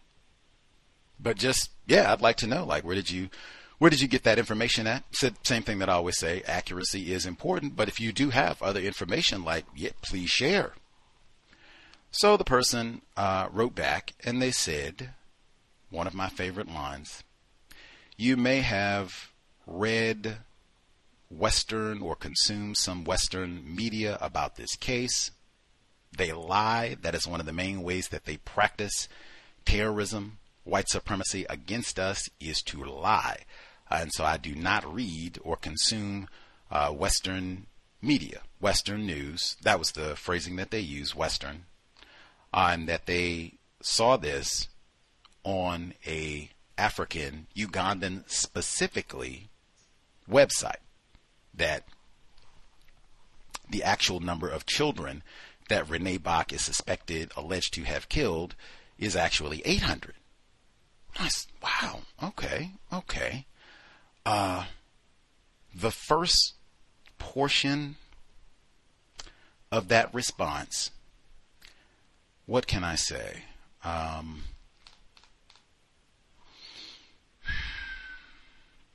I find that repulsive, retarded, ridiculous. That would be my 3 R's. Victims guaranteed qualified, but I've heard that from a lot of non-white people over the years. It's in our archives a number of times. I've heard this from non-white people all over the world. It is retarded, repulsive, ridiculous. You can include that in why I hate talking to non-white people. Now, I do think it's very important to include, I think the reason many non-white people do not access news and information about what's happening around them, white people are most to blame for that. They put us in racist school systems where we have not been allowed to maximize our brain computers, develop our brain computers. They have punished, killed black people for trying to learn to read. Locked and barred us from going to libraries, closed schools to keep us from learning. All of this, the racist teachers, school to prison pipeline, all of that in context, white people are to blame for this. Even us not having sufficient funds to get a subscription, can't get around the paywall, don't have enough time because I got to work 15 jobs. All of that, white people are most to blame. That acknowledged, that doesn't change the fact when Neely Fuller Jr. says white supremacists are the smartest people in the known universe. That is not corrected by having large numbers of victims of racism say, well, white people lie, so I don't consume or pay attention to any white news sources. 3 R's. And that is not the position that Dr. Welsing took. So many of us talk so frequently about, oh, Dr. Welsing, that is my mentor, and oh, she meant so much to me, and oh my goodness, my spiritual ancestor, and Dr. Welsing. Okay. Dr. Welsing, who wrote the book on white supremacy, racism, literally, that is not the position that she took. Whitey lies, so I'm not going to read the news. That's not the position that she took. Neely Fuller Jr., same thing. Lots of us talk, oh, brother Dr. Neely Fuller Jr. means so much to me. My goodness, I love me some brother Dr. Fuller. That is not the position that brother Dr. Fuller took. I have never heard Mr. Fuller say, man, you come around here with a Washington Post, I will go upside your head. You try and turn on the news, anything, I will go upside. You bring a New York Times in here, where is my broom at? I will split your skull. I never heard that. I have called Neely Fuller Jr. I didn't ask, how you doing? I said, what are you doing? And I'm reading the paper. I've called Dr. Welsing repeatedly at her residence. What are you doing? Watching the news. Dr. Welsing, in fact, at the Welsing Institute, final Welsing Institute that she conducted, she said, that's what I do with my money. I'm going and buying not one, not two, as many newspapers as I can. Trying to be like Dick Gregory. Heard him in the news clips. Somebody else wrote about racism, white supremacy, did what he could to address this. He didn't conclude. Whitey lies in the newspaper. I never written. Nope. 3 R's. The other thing for me, when I step back and take a look, the people who take that position, VGQ, which you totally can, I don't really see much of a difference between that and the people who just say, I'm too lazy to read.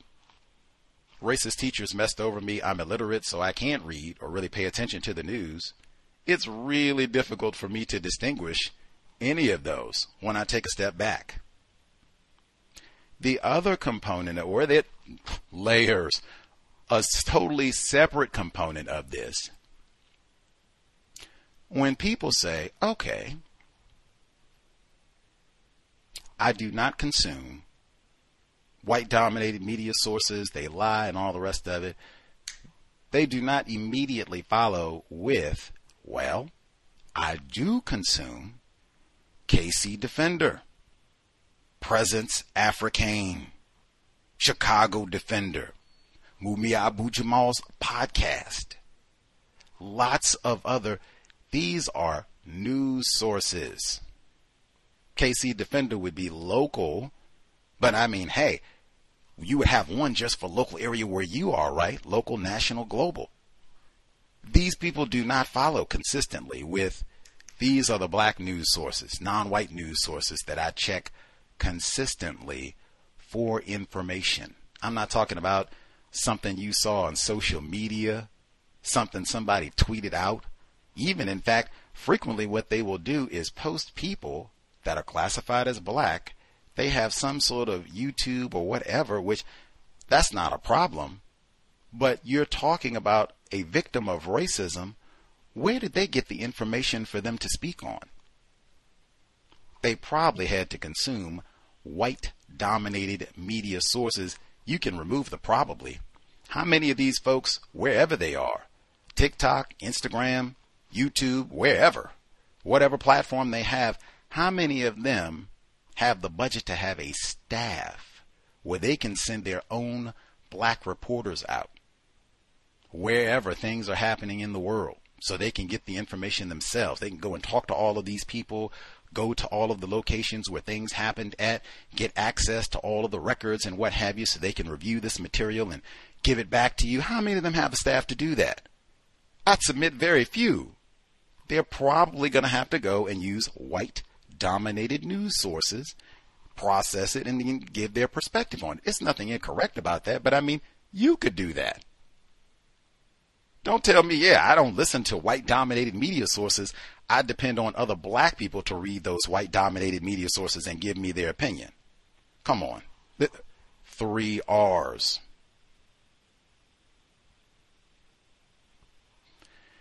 Incidentally, same person who sent me this email has sent other emails where another pattern, a consistent reliance on documentaries. Repulsive, retarded, ridiculous. In a system of white supremacy racism, it is, I'm struggling. It is stupefying, dumbfounding. The number of non-white people, their sole source of information about serious topics, documentaries. And even I have to use that in quotes sometimes because sometimes they will say documentary. I made that error. Now, albeit this is a film I haven't seen. We were talking about Gary Webb this week, and I said, oh yeah, Kill the Messenger, because I thought that was a documentary. It's not. I haven't seen it, so I didn't know, but it's not. They have many fictions that are based on historical events, but these are fictions, dramatizations they call it. They have lots of those, and it's been lots of times where people will reference this as their so-called documentary. That is absurd. We need serious counter-racist scholars, attempted counter-racist scientists. Dr. Frances Cress Welsing did not say watching documentaries is more important than watching Netflix. I never heard her say that. She did not say reading and watching documentaries is more important than watching Netflix. She said reading is more important than watching television. Boys and girls, if you're watching a documentary, which group are you in? Okay. I watch documentaries. I would be embarrassed to get on this program and tell you we're going to talk about any subject, any serious subject matter, and anything related to racism is serious. And my sole source of information is a documentary. 3 R's. I'm even going to, if you're not a reader, 2 different ways you can take this. Newspaper articles are short. You can go to the library. I could pick lots of subjects. Let's take two of our recent. Columbine. You don't trust the white-dominated media. Okay, they had a lot of great information on Columbine, but okay. Ebony Magazine had a lot of great articles on Isaiah Shoals and Columbine. Did you read those? They're free and available online. That would be an easy one. There's lots of, if it's you want video, lots of news video footage on Columbine. 22 caliber killer case. Same thing I just said. Ebony Magazine has a lot of information on the 22 caliber killer. Black operated journalism. Buffalo Challenger, Buffalo Criterion, 2 black operated newspapers. They had lots of information on the 22 caliber killer case. Very informative. Check that out. That's why I say all the time, go to your local library. Go to your local community college. Go to your local university. There's so much information, and white people work so aggressively to keep information from us. Make that a habitual pattern that you counter, and it cannot be. These documentaries most of the time don't even have the level of information that you would get from reading a book. Never. If it's a serious subject matter. Oh, man. And even pause.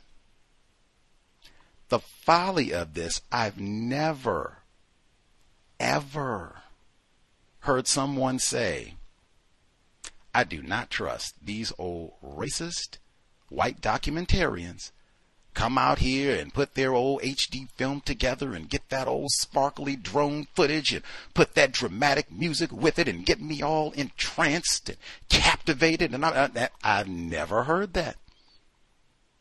You think Michael Moore is that trustworthy? Really?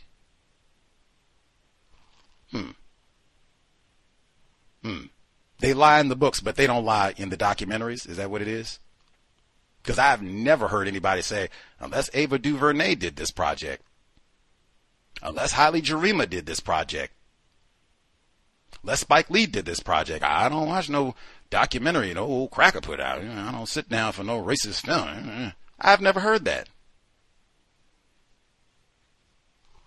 Come on, man. Incidentally, even the rewind to Renee Bach, I was especially galled because I've seen this so many times that Whitey lies in the paper so I don't read. Not even interested in continuing the conversation. Like, I'm good. I'm done discussing things. But non-white people, victims of racism, not all of us, but lots of us, we will take very unconventional positions. When I say unconventional positions, meaning when you go and look at a wide array of reports about a singular incident, something that took place, historical event last week, 20 years ago, whatever. If you look at a wide array of material to try to get a consensus of what is the standard view of what took place in this event, which can be difficult, but just when you go and check, victims of racism, we will frequently take a very unconventional position with zero supporting evidence. You say Renee Bach killed 800 people. I say I don't see that listed in any reports. Do you have a link? Evidence? No. Not that I can provide at this current time. I'll have to look. That I have encountered frequently. Man, that is not being scientific. I realize everybody, you might not be, walking around with a file cabinet and all the rest of it, but it is staggering. The number of black people that I meet, they have all the data and stats on Kobe Bryant and Bron James and the latest pair of Air Jordans, and I mean total minutia. Don't let me get started on video games and TV. Cannabis. We will know all kinds of minutia about we are very serious about things that are stupid and stupid about things that are serious. Brilliance of Neely Fuller Jr. Dr. Kanban said something similar too, but that is what they say, uncomfortable truths. Woo, there you go, right there. But I mean, and that part of that really galls me is we don't go, for the most part, some exceptions, but for the most part, we don't go and take our really outlandish, unsupported themes to white people. We save that and talk to black people. I get really, really galled about that because it's like, you think I'm so stupid, you think so little of me that you can just tell me anything. You don't have any evidence of this.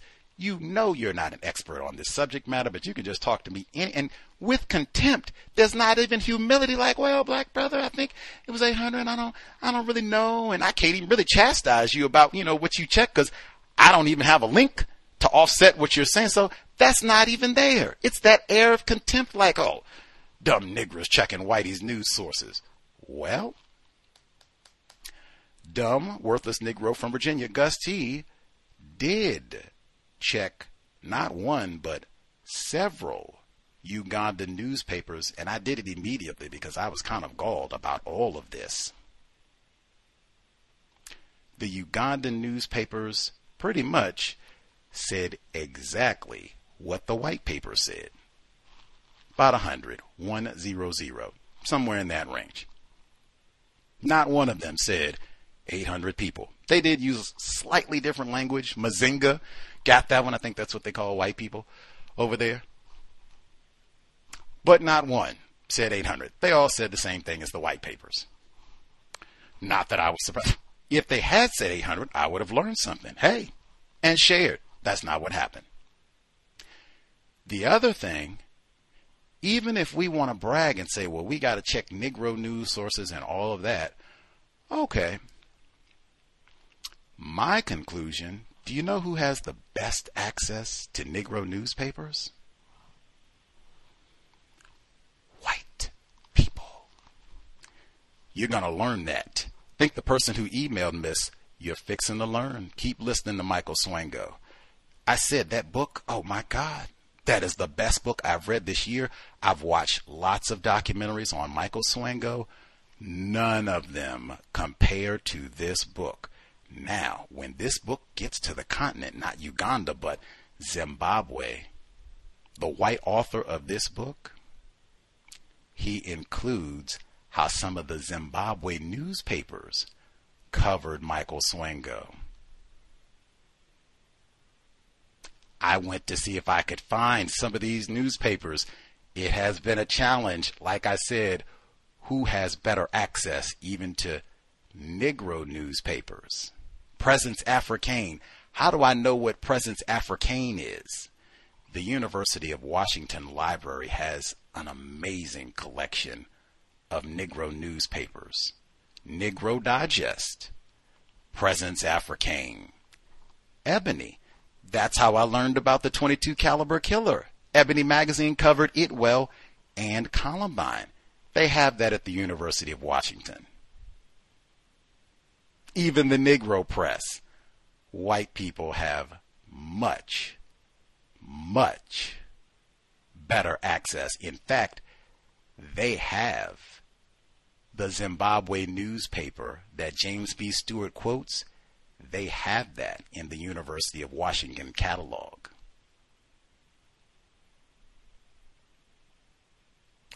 Brag about not reading the newspaper. Anyway, did I get everything I wanted to get on that? I've never heard Dr. Welsing say watching documentaries more important than Netflix. Read the documentary, supplementary material. And just research in general. When you look at a university catalog, it doesn't just pull up books. It will generally pull up everything on a subject matter. So you'll get the Hollywood fiction, the documentaries, newspapers, dissertations, books. You'll get it all. Look at it all. Be detailed in deciphering white people's deception. That's what Dr. Welsing attempted to do. Dick Gregory, Neely Fuller Jr. Victims guaranteed qualified. Anywho, quickly, to say all of that, and then I started this week with a documentary. We are distance runners. The irony of that was not lost on me. Anyway, I so appreciated what they had to say. Tony Reed, Lisa Davis, the health component. I didn't even know that this week was World Diabetes Day. I had never even heard of World Diabetes Day. But did any of you know World Diabetes Day, November 14, every year? That's when they have World Diabetes Day. Have any of you participated or heard of? We got people in healthcare before. I'd never even heard of that before. Anyway, they both said that they, wanted to run to make sure that they were taking care of their health, have a healthy weight, fight off diabetes. It was stunning when Tony Reed talked about working at the barbecue shack as a teenager and seeing this male who, I don't know if this is a black male or not, but ooh-wee, loses his eye to glaucoma, has to have an amputation, and dies before fit. Tell me that wasn't a privileged black male. Man, so many aspects of that stood out that you can't run. It's the same thing we talked before about you can't swim if you're a slave. Like, ooh-wee, that could be a way for you to abscond. No running, no swimming. Sit down. Sit quiet. Shut up. No reading. Get away from that book. Niggerish existence. You're going to have very little bit to think about. Shuck that corn and shut up. But Tony Reed, Lisa Davis, we are distance runners. I guess the last quick thing I'll get in for the time being, Ashley Brown Greer, she was one of the folks that they interviewed in the segment about the HBCUs recruiting internationally from Europe predominantly, getting individuals classified as white, I suspect, to come play tennis. Wow. I mean, we had Dr. Kristen Heckstrom as a guest on the program, and she talked about how white people, they get all of the resources to cultivate a wide array of athletes. White people are overrepresented in all of these sports, and they have all the resources to do so. Like, dang, we can't even get a so-called pipeline to recruit black tennis players in the age post Serena and Venus and all their decades of dominance and glory. Like, we haven't done a better job. We got to go across the pond to get tennis players at the HBCUs. Dang, that's embarrassing. Like, that further evidence, system of white supremacy racism. Man, she talked about that tennis is one of those that it's kind of expensive to get into tennis. Got to go and rackets and all that, and joining a club and those competitions and everything can be kind of pricey. Absolutely. Number again, 605-313-5164. The code 564-943#. Press star 61 if you would like to participate. Do we have any folks? Did you know this World Diabetes Week? Do we have folks who were knowledgeable about that? Let's see. Folks who dialed in with a hand up, you have commentary to share. Proceed.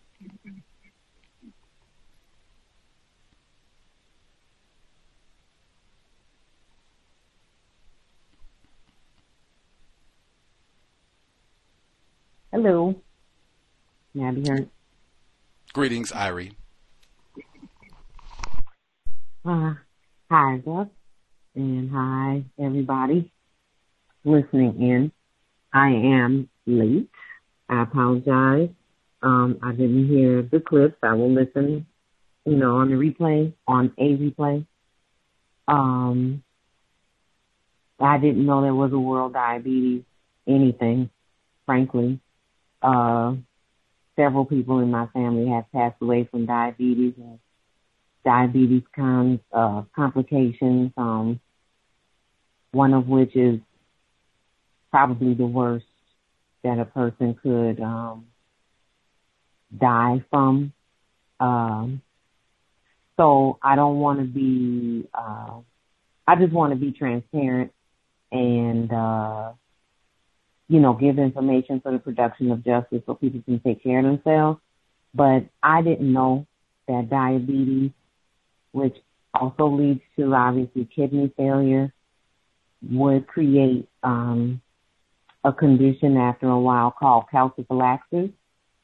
And the reason why I gave that little prologue just now, I'm only saying it because I want people to research, if you can, without looking at pictures, what that is. But it's a horrific way to go. And it's because of diabetes. And I don't want to say I wish, but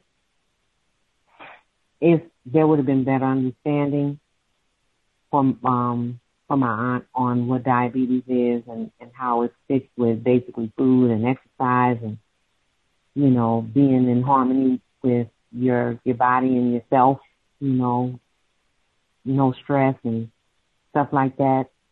I don't think she would have chosen the things she did in her life to end up dying from that condition, again, caused from diabetes. But it's very graphic. I'm asking you if you got, you know, weak stomach or whatever, or you can't take stuff like that. I'm telling you right now, don't look it up. I saw what happened to my aunt because it was my aunt and I was trying to take care of her. And it shocked me. And I worked in the health industry a little bit, so there you have it. I ended up seeing a documentary, since you all are watching, or not watching, excuse me, listening to the book about the doctor that was killing people, Dr. Swango, and it was about the lady that went to Uganda to murder African children. And scratch that. I did watch it, but then I watched another documentary which was about white people solving a crime, air quote, 30 years after the fact. And everything I saw, I was like, I think this could be a term, another way white people practice racism, among the dislocation, confusion, and the showcasing, and the, you know, classification, so forth and so on. Racial or racist retroactivity confusion. So somebody told me to call in and get a better definition because I couldn't really get the words right. But it's basically when white people do things retroactively to make it look as though, to me, this is what I could come up with, to make it look as though production of justice is being produced, and to also make it look like there can't be a system of racism because these particular white people are retroactively trying to make something incorrect corrected. Another instance was I saw on Twitter that they are pardoning the 100+ soldiers that were accused of something. I can't remember when. I think it was Buffalo soldiers. I apologize. No disrespect to the ancestors. You know, praise to the ancestors that died because of that racist act, but I can't remember the dates right now, so excuse me. But they pardoned them a couple days ago, and people were saying on Twitter, well, since you're pardoning them, give them all, the family, all the benefits that they were supposed to get, which I agree with. But that retroactivity is what I'm stuck on a definition for, but that would be another example of it. So if you can help Gus or if somebody else can help, that would be great. And I apologize, like I said, for being late to the broadcast. And food is medicine, and just take care of yourself as best as you can. It's hard. I know it's hard because I slipped up a couple times in the past couple weeks. Like I had some, I ain't gonna lie, I had some yogurt and it wasn't vegan. I was like, ooh, I haven't had this in a long time. It tasted good, but it, you know, I didn't have a lot of sugar, but it wasn't vegan. So I mean, we all have our struggles and stuff, but just try not to do something, you know, that could be concluded as subtle suicide is what I'm getting at, because I would hate to see anybody else pass away the way my aunt did. And I'll mute my line. Rest in peace, my aunt. Mm-hmm. Say it twice. Indeed. Apologies to rest in peace to your aunt. World Diabetes Day. Do as best you can. It is deliberately difficult to take care of ourselves. Again, I think that's why Miss Neely Fuller Jr. says that, hey, if I am dominating you, I got your health. Indeed. The pardon that was issued this week, it was for the Buffalo Soldiers. There's a book about this incident that happened in Houston, Texas in 1917. The book is called Mutiny of Rage, the 1917 Camp Logan Riots and Buffalo Soldiers in Houston. And there's a documentary about all of this as well. The book is very recent. The book came out within the last year or so. The documentary is a little bit older. But yeah, that to me makes a lot more sense. Give that, and with all of the interest from all of those years that those soldiers' families would have accrued and everything else, like, absolutely. Maybe even exhume the bodies and give them a glorified veteran's funeral and all that too. Asking too much. I think there are lots of cases of this nature. Some of this happened during World War II as well. In fact, I think I first heard about this in reading, it's either We Will Shoot Back by Dr. Umoja, but that's such a Mississippi. It could be. I'll look and double check. It's either We Will Shoot Back by Dr. Umoja or That Nonviolent Stuff Will Get You Killed by Charles Cobb. It's in one of those where this incident is referenced. I think it's Charles Cobb's book, That Nonviolent Stuff Will Get You Killed, where he talks about the long history of black people having guns and not being chumps and cowards, but resorting to counterviolence to defend themselves in the face of white terrorism, and many, many, many examples like 1917, the so-called Camp Logan riots and the Buffalo Soldiers in Houston, Texas. Reading more important than watching television. But I'll have to think about it for the concept that you're talking about. She said racist, retroactive confusion. I'll have to give it some thought. And listeners too, if you can, I guess she said maybe enhance, refine maybe the phrasing to help the definition if we want to add or do anything to clarify the definition. I think the way she gave it, if I heard it correctly, racist, retroactive confusion. We'll give it some thought. Always good to be thinking of new terms and ways to explain what is happening to us and how we can counter it as victims of white supremacy. Let's see. Much obliged, Irie, again. Remembrance, your aunt. World Diabetes Day. That would be another one you can share with your children. We go outside to exercise while we can't stop at Dunkin' Donuts. No, we are not going for Krispy Kreme. No, we are not getting all the Snickers. Oh, I love Snickers. Oh, I thought she was going to say something like Snickers or, Baby Ruth or something. She said yogurt. Like, I don't like yogurt, so that's more just you. Like, I don't even like vegan yogurt, but unless I can cook with it though, but that's whatever. But I thought she was going to say like, yeah, I had a whole box of chocolate chip cookies and Chips Ahoy or something like that. Like, oh, yogurt.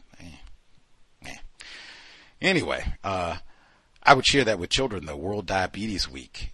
And then even, if that has been a problem in your attempted family, as it has been for mine and many others, man, talk about that as white supremacy, racism, food apartheid, medical apartheid. Other folks who dialed in with a hand up, if you have commentary to share, proceed. Hello? Our black female caller? Yes, ma'am. Hi, everyone. Hopefully everyone is having the best evening they can have. I can co-sign to the previous, I can agree with the previous caller. There's a young lady in our church. I don't really know her, but she is under 30. I think she was diagnosed with type 1 when she was a child, middle school, whatever. And as you talked about some of it with development, she took a medicine. She kind of,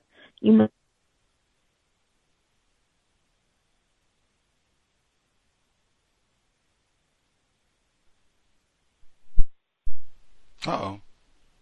Are you still there?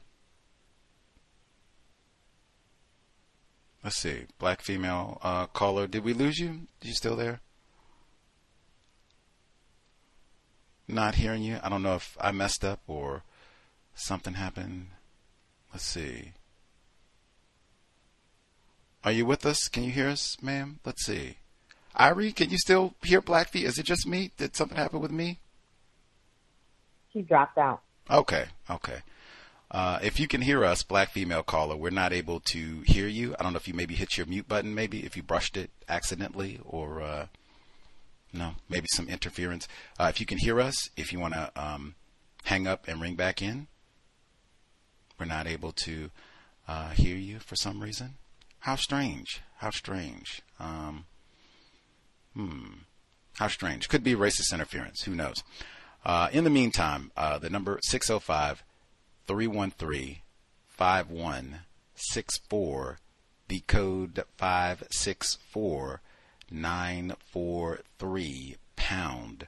Press star 61 if you would like to participate. Seems like she was going with the diabetes too. That was important because I was going to ask her, did you know it was diabetes world, not U.S. Diabetes Week or North American Diabetes Day, World Diabetes Day. They said this is the plague of our time. Like what? Jeez. If again, black female caller, if you can hear us, we cannot hear you. If you want to, I don't know, maybe hang up, dial back in, or I don't know, maybe something happened on your end. You can let us know. Yeah, you can dial back in and let us know if you figured it out and all. Anywho, let's see. Other folks, if you all have commentary, let us know. No spectating. We'll give folks another 5 or so if they have other suggestions, commentary to share. I want to make sure I get to some of the other segments that we shared as well.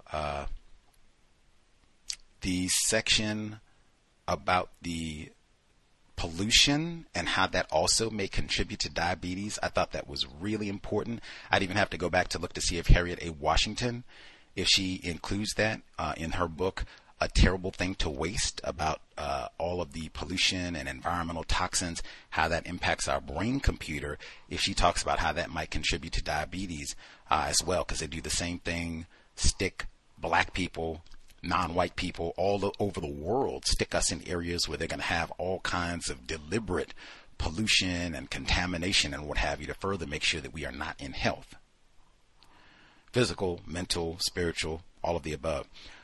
The report where they talked about all of the white violence that happened this week from white lawmakers out in the Senate, and Senator Bernie Sanders got to step in to try to restore order where these white men are ready to brawl and all the rest of it. I thought of Pitchfork Ben Tillman so, especially when they said, this harkens back to the good old days when white senators would challenge each other to duel and all this. Got Pitchfork Ben Tillman. And if you look at some of the news reports in the white media from this past few days, where they're talking about Tim Burchett and Kevin McCarthy and the other incidents of white thuggery in public from white elected officials and such, they mention in the history of this behavior, some of those articles did mention Ben Tillman and the same type of behavior, lying and making false allegations against other white officials and challenging people to a duel and all of this. Like what? And they didn't even take his statues down. When we read Ben Tillman and the Reconstruction of White Supremacy, Stephen Kantrowitz, 2015 in the book club, I said then, like, so why does this guy have all these statues? He was a racist, talked about terrorizing black people, might have participated in some of these raids, killing and terrorizing black people, bragged about doing so, and then lied on other white people in office, threatened to close or to defund public schools in the state of South Carolina if Negroes could attend. Why does this guy have statues? What is to celebrate? But I did think of old Pitchfork. In fact, the quote with old Pitchfork Ben is, if you scratch the white man too deep, you will find the same savage whose ancestry used to roam wild in Britain. That's the quote. And I did see that in the news this week, man. They talked about the metaphors that former President Trump is using, and people are poisoning the blood of our country, bringing in these immigrants, and saying how similar that is to some of the same racist rhetoric of Adolf Hitler. White people know the importance of words. What you say matters. Even how rhetoric can be used. Remember January 6th? Book came out this week on a black male wrote a book about January 6th this week. I was stunned. It's called, make sure I get there we go. Standing My Ground, a Capitol Police Officer's Fight for Accountability and Good Trouble After January 6th by Harry Dunn. Standing My Ground, Harry Dunn. Just came out this week about January 6th from a black. I know he has got to have Negra in that book. If he was actually there and I know he was terrorized that day. Can't wait to read that one too. And Mutiny of Rage. Let's see. The last one I'll get in from the news clips that we heard. That last segment about Dexter Wade, how he was hit by a police SUV right in Mississippi. And they said this is like Jackson, Mississippi area. They don't even have water, remember? But privileged black male Dexter Wade is hit by a police SUV. He has identification on him, and they bury him without telling the family? Black male privilege? Black male privilege? They didn't even sprinkle crack on him and go to the family and say, well, you know, Dexter, Leroy, they're always smuggling something, and, you know, we got to have rules. We got to have the rule of law. You know, we just can't tolerate any old kind of misconduct and such, you know. So we had to shoot him 180 times. And they couldn't even do that. Just dang. You hit him with an SUV and just bury him in a pauper's grave? What really made all of this stand out is, dang, this happened in Jackson. That's where they ran that nigger over. That nigger was James Craig Anderson, Daryl Dedman.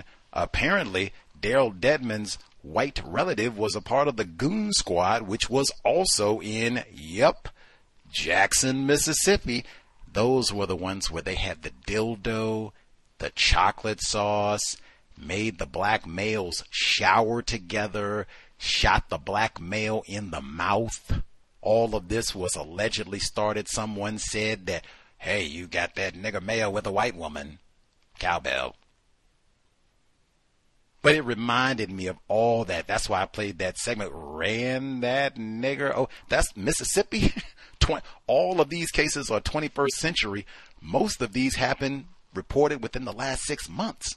Daryl Dedman is a few years older. That's 2011, but still. Modern day Mississippi. They say, hey, days of James Meredith, that's all over, you know. I guess. Privileged black males in Mississippi running niggers over still.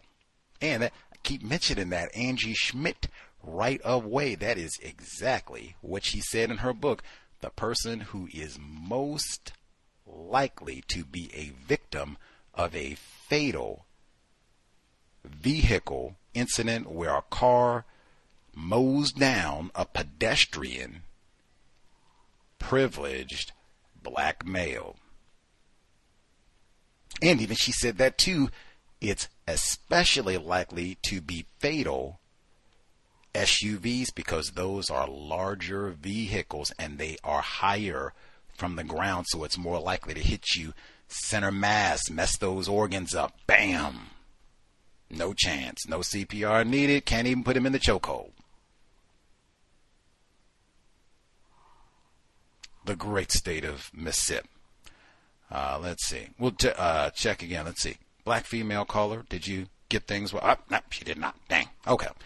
We'll try again. Black female caller, if you get it worked out, let us know. We would like to hear other folks who are having the diabetes issue, or if you have other things to share. Let's see. Retired firefighter in Florida should be with us as well.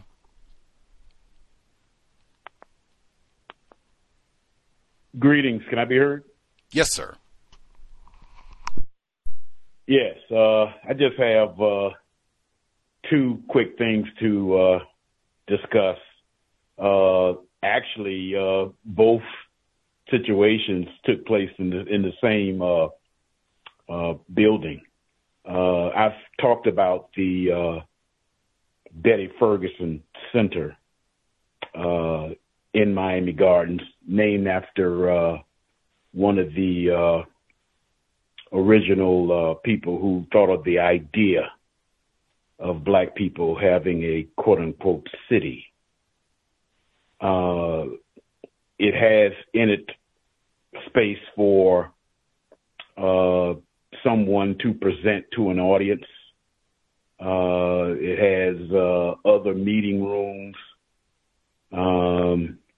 It has a gym, basketball for the most part. I guess that's what goes on. I don't know what else that may go on in that basketball looking gym. And they also have what I call a fitness center, which is it has in it free weights,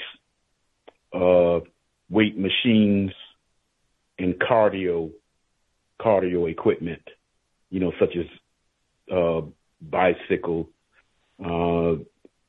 treadmill, that sort of thing. Unfortunately, in this big place, if there's nobody in there except for one person that I know of that is certified in any type of fitness. There's only one person. It's a lady that I know. I worked with her sister years ago in the fire department that works. And so it's almost like, from my perspective as a retired firefighter, it's a quote unquote dangerous situation. Fire rescue has been in the facility countless numbers of times, and that would take place if you are in a place and you don't know anything about the method, the science of exercising, and you go inside of a facility such as, and you can, easily find yourself in a lot of trouble. I would suggest, I'm not an expert on it. I don't have any certifications, but I've been around it long enough to know the first thing that one needs to do is to go and check with their physician on what they can or should be doing and what they should not be doing as far as fitness is concerned and what level. The next thing is to have someone, it is pricey, to have someone who is certified as a fitness instructor in the particular, because they got all kinds of licenses, yoga, and all different type of licenses. So specific on what you want to accomplish and what you want to do, try to have somebody that is certified in those fields, or do the studying on your own to find out on what to do and what not to do. It'd be a good idea, because there's a lot of things inside of a fitness center that you can hurt yourself on. I was in the facility Friday, and this gentleman had a instructor, but he is looked to be pretty much obese and had a big problem in even walking, let alone talking about getting up on a treadmill. it took him quite a bit of time to get off and on the treadmill.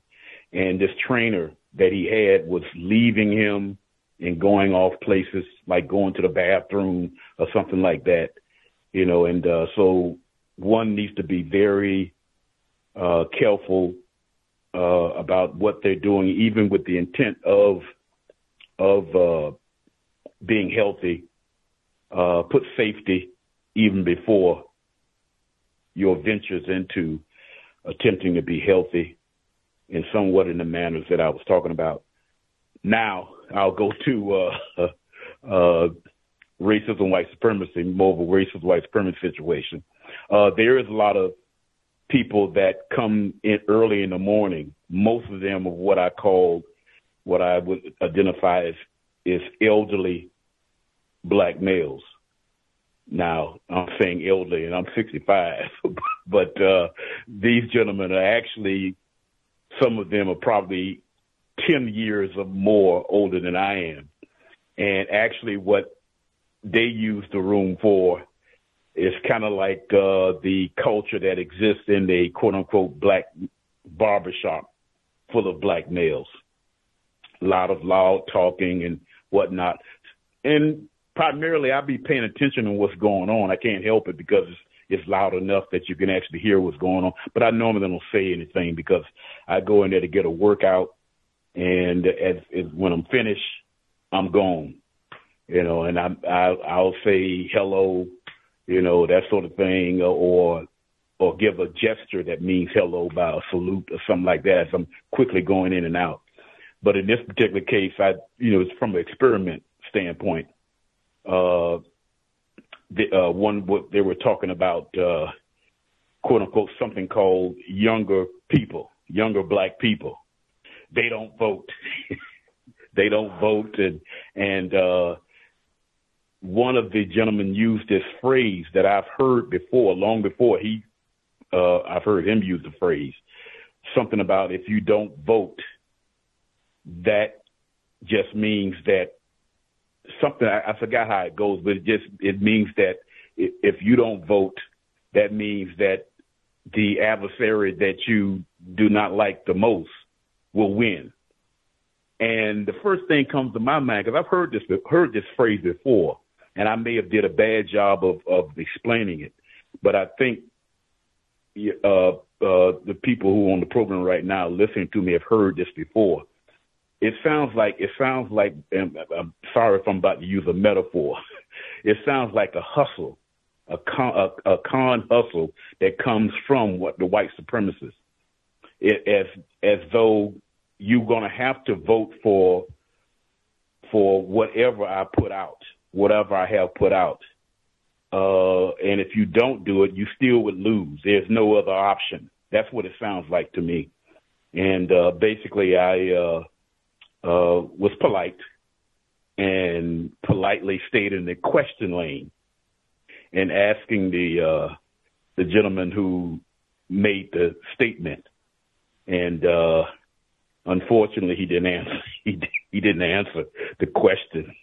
He mentioned about his background as a former teacher and kept walking out the center. But I thought it was kind of interesting that he kind of like ignored what I was asking him.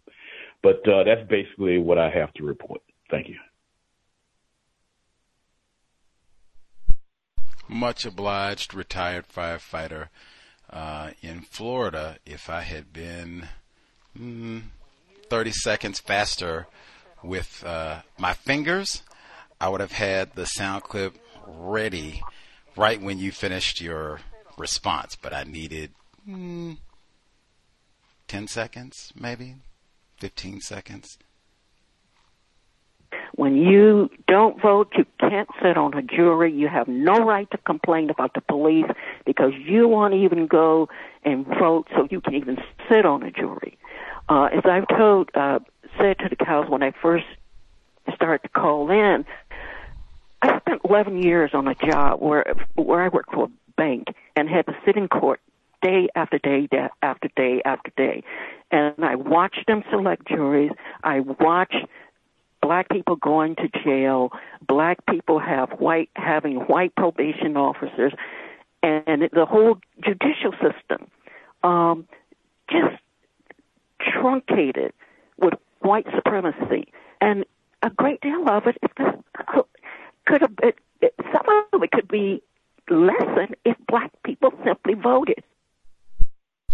No count Negroes not voting. Very common claim.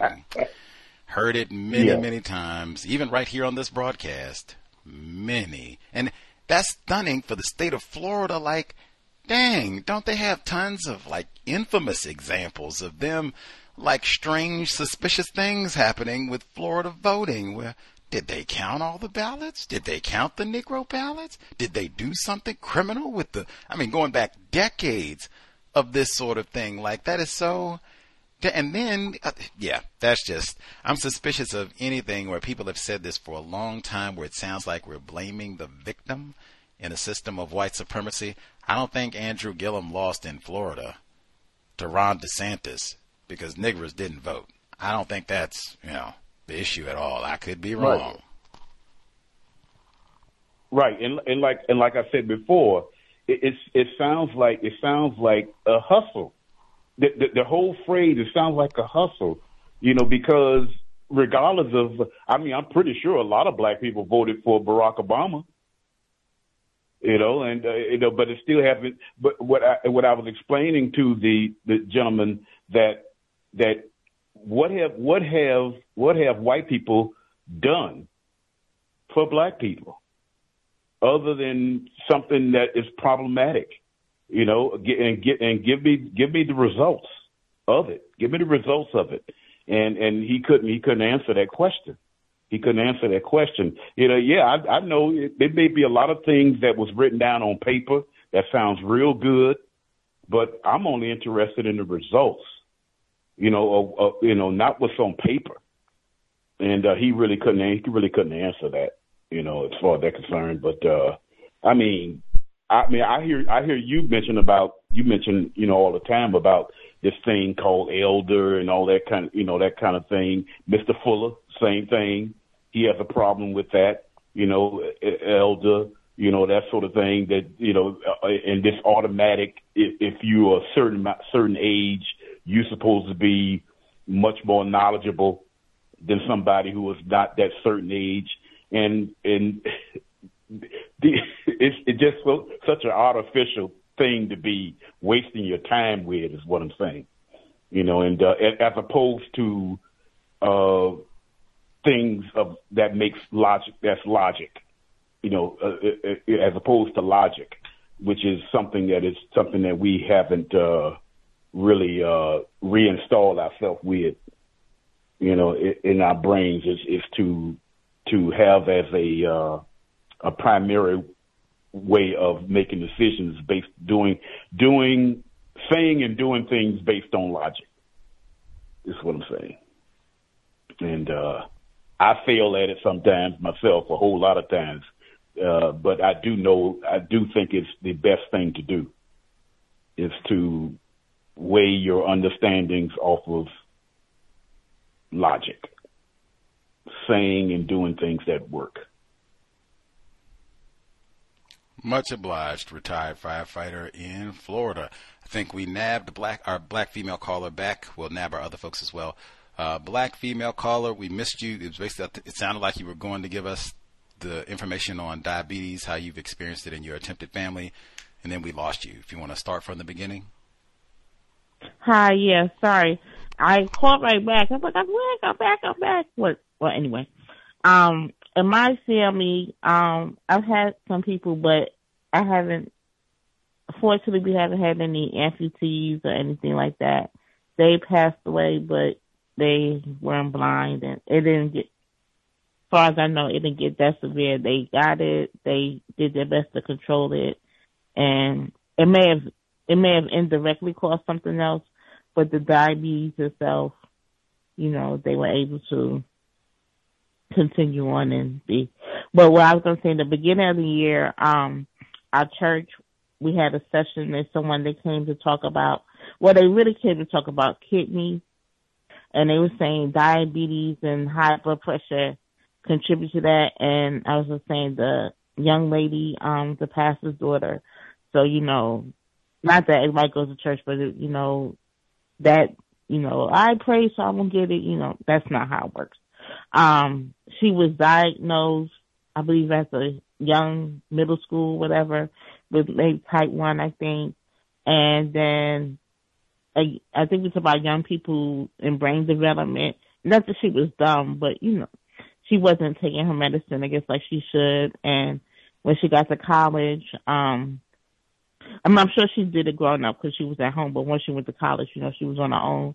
And, she's under 30, and she can't, when I see her, they wheel her around in a wheelchair. I've been going to the church 2 years consistently for maybe a year and a half. I think in that year and a half, maybe she's been there 5-6 times. She's been in the hospital numerous times. Again, because of diabetes, she's gone blind, the kidneys, all of that, just from not taking the medicine. And then when she was because she was telling her story, and this will happen in January. And I wasn't looking at her, not to not look at her, just I do stuff in the back, so I was just in the back listening where I was supposed to be. And just to hear the story, I was like, well, I don't really need to get myself together, which I haven't done as much. But, like I said, someone, my mom passed away.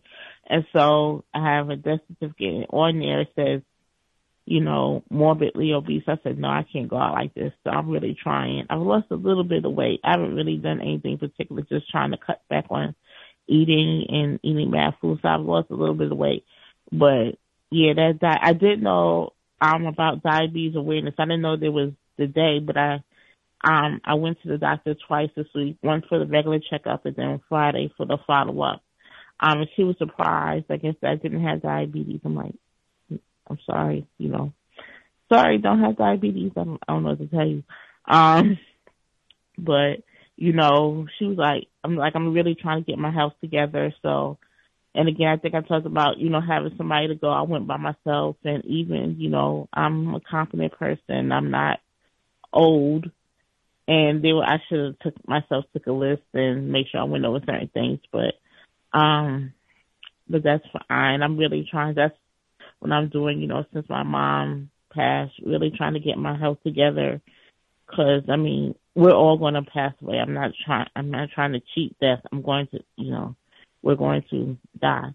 But I can't go with that on the paper. So I'm trying to do everything I can to make sure that it's not on the paper, really figuring out, looking and researching, going to get x-rays and trying to sort out things, especially over this next month and stuff. I do Thanksgiving because I like my family, so I spend that time with them. But I don't do Christmas and all that, so I'll be home really in December trying to research and really hopefully get a plan together because I can't go out like that. That's not with that. And I was surprised, but then, cause the lady, she was giving I think she was Indian, giving a talk. She's like, oh, if you fell asleep at school, I'm like, well, she must not go to school in America, cause I had a cousin, he was in high school, he didn't have textbooks. They gave him sheets of paper every day when he came home. I'm like, this is ridiculous. This is not in the third world, in the rural area. This is in Brooklyn, New York City. And not that long ago. So maybe someone didn't get that information. I can't say that's my story. I went to a fairly good high school. I did get, and even if you go to a quote unquote good high school, they don't go over your body, I don't think, as well as they should. I know all the sciences are important, but I think there should be more of a focus on biology just because is your body and you're living in it. But that's just me. Physics and everything are important, but it's your body. I thought that was good information about the distance runners. I still am not going to go into the forest by myself. I'm not doing that. But the swimming, I do want to get back into swimming. I did take swimming lessons when I could afford. Almost 10, God, forever. I feel like it was 10 years. Must have been 10 years ago. I can't float successfully, and I can kind of, I don't know, she gave me this kind of chicken wing type thing so I can move around in the water. I can't say I can swim, but I can definitely float, and I can do the chicken wing thing on my back. And I did look. That is kind of hard to find. They have lessons for kids, but it's harder to find lessons for adults. So hopefully next year that's something with the resources. I hope I'll get more resources, and hopefully I'll be able to do that as well. But yeah, your health is very important, and I agree with what was said earlier. Really pay attention and check with your doctor. Again, you have to be careful with that. Make sure you trust your doctor, because my doctor, I have to pray. I think I'm going to have to find a new doctor. She's okay, but I'm going to need you to we don't need to be taking the same medications. You need to figure out how to get off the medication, because I don't want to be like you in that regard. So hopefully, I'll just have to really be more diligent about that, and hopefully things will get better. And that's all with that. And the Congress stuff, I forgot. I don't know how I forgot about Ben Tillman, but I did 30 seconds. Watch that. I'm sorry, I did see that, and I was like, I can't believe these people are fighting for real. The Congress has turned to UFC, and it would be funny if it wasn't really true. So hopefully, I don't know. There's just too much with that. But that's all. Thank you. Much obliged, black female caller. Best of luck with your getting your weight down. So important. That is Counter Racism 101 right there. Folks that we missed totally, if you have a hand up, proceed. Hello, can I hear? Let's see, non-Clemson dad. Yes, sir. I can go ahead and let the lady go first if she's able to.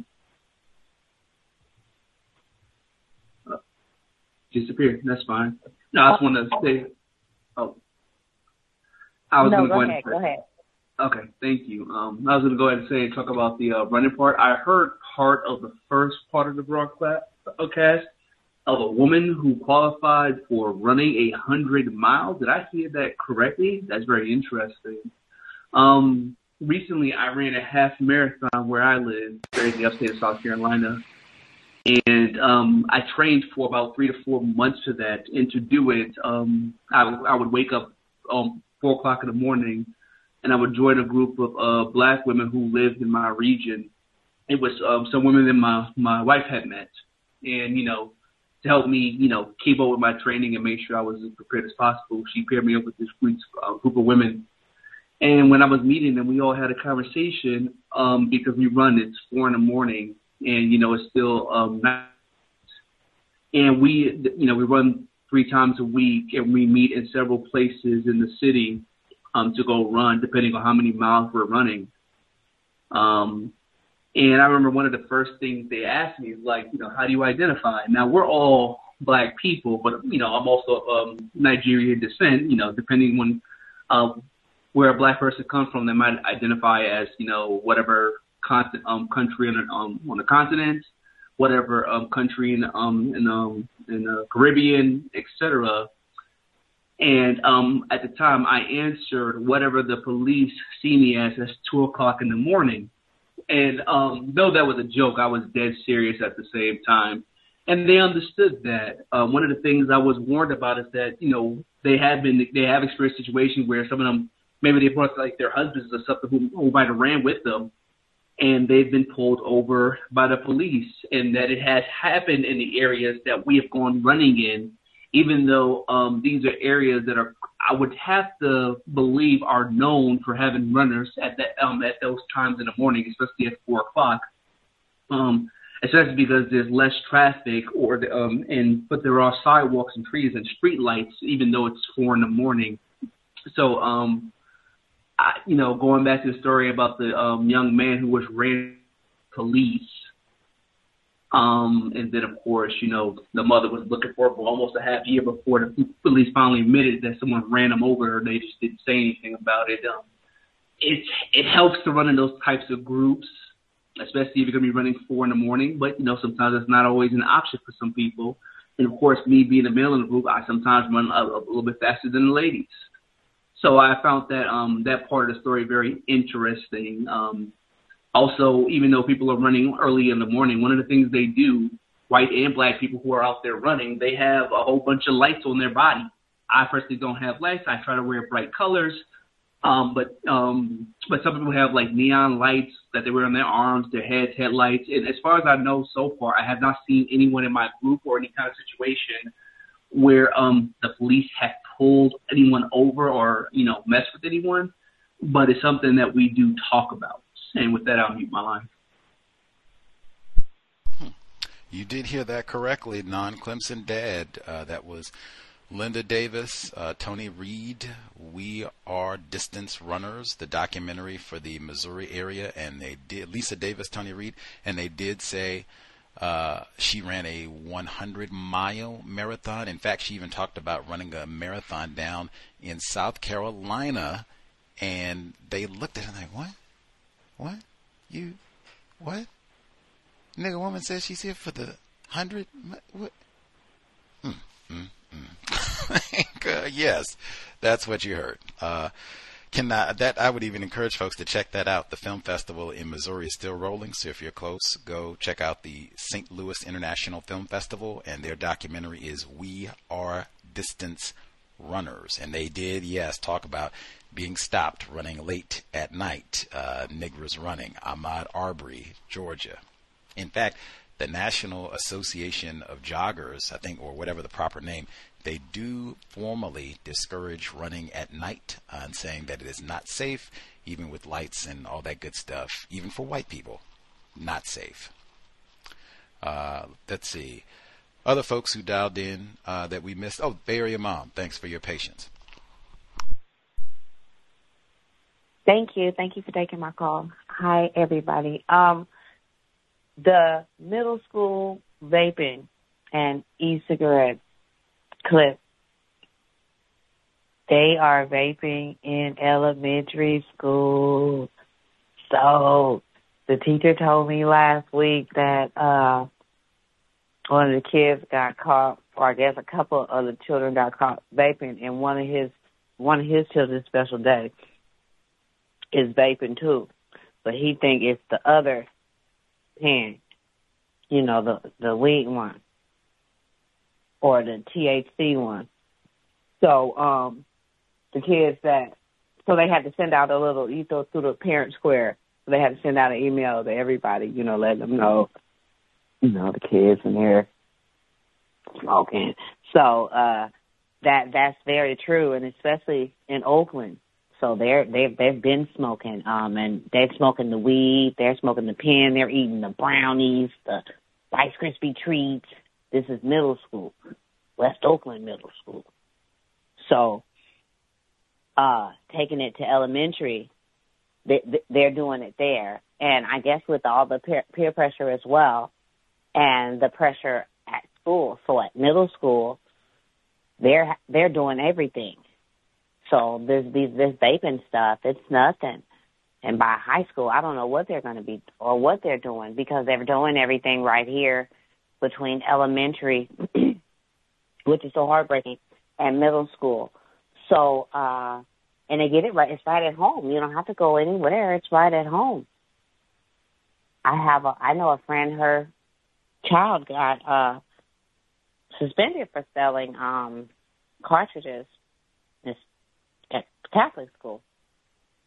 So, at 2 different schools. It's easy, and she gets it right. She's getting it right from home. So, so it's available, it's accessible, and I don't know. The parents want to just be friends with the children instead of parents to the children. Everybody's getting high. And Thank you for taking my call. Much obliged, Bay Area mom. Sobriety would be best. The report was saying middle schoolers are smoking cigarettes. That's not even it. They did, in fact, it reminded me because they said the companies are using tactics like cookies and candy and the nicotine and the flavors and all that to appeal to children, middle schoolers.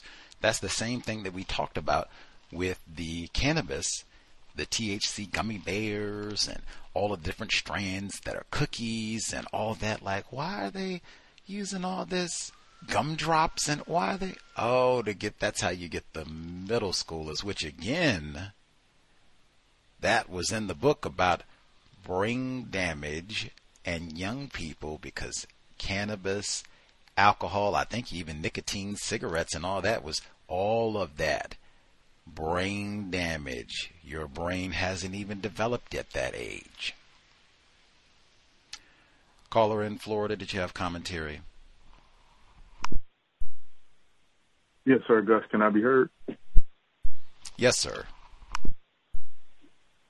Yes, sir. Thank you very much, sir. Just really quick, I just wanted to mention, I think it was like a metaphor used when they were talking about the white people that were going to get into a fight in the Congress, I think. And I believe it was at the end of that segment where they were talking about rhetoric or it's the brick that paves the road or something like that to political violence. And I might not have said it accurately. I wanted to mention that. And the last one was the segment about the young racists that I think, did it say that they were wearing a tag that said that they were permitted to call victims a nigger or something? And that's all I wanted to ask about. And thanks for allowing me to speak. You did hear that correctly. And that was in Colorado. All of our Columbine work not forgotten. Yes, they said that the white students had laminated. Did you remember that part? They didn't just say that they had some old, tissue paper thrown to. They said laminated Negra passes. And they would go up and say, hey, black, hey, my Negra. And the students were like, what? Hey, man, you don't just, and they whip out, bam, got my laminated card. Yes, I did hear that. But when I heard that, my thinking was, oh, I've heard that so many times. You can, any of y'all, you can do a search yourself. Just put in N-word pass. It's not just that you're going to see the report from this week. I think that was the one at Cherry Creek School in Denver, Colorado area. You're going to see bunches of times where that pops up. Now, I don't know if they all have laminated Negra pass cards, but that, in fact, I remembered when I heard that I've even seen Negra hunting licenses. They didn't say they were laminated, but I've seen that too, where white children were passing those out, ignorant about racism, and or Obeezy told us that white children are doing better on all of this.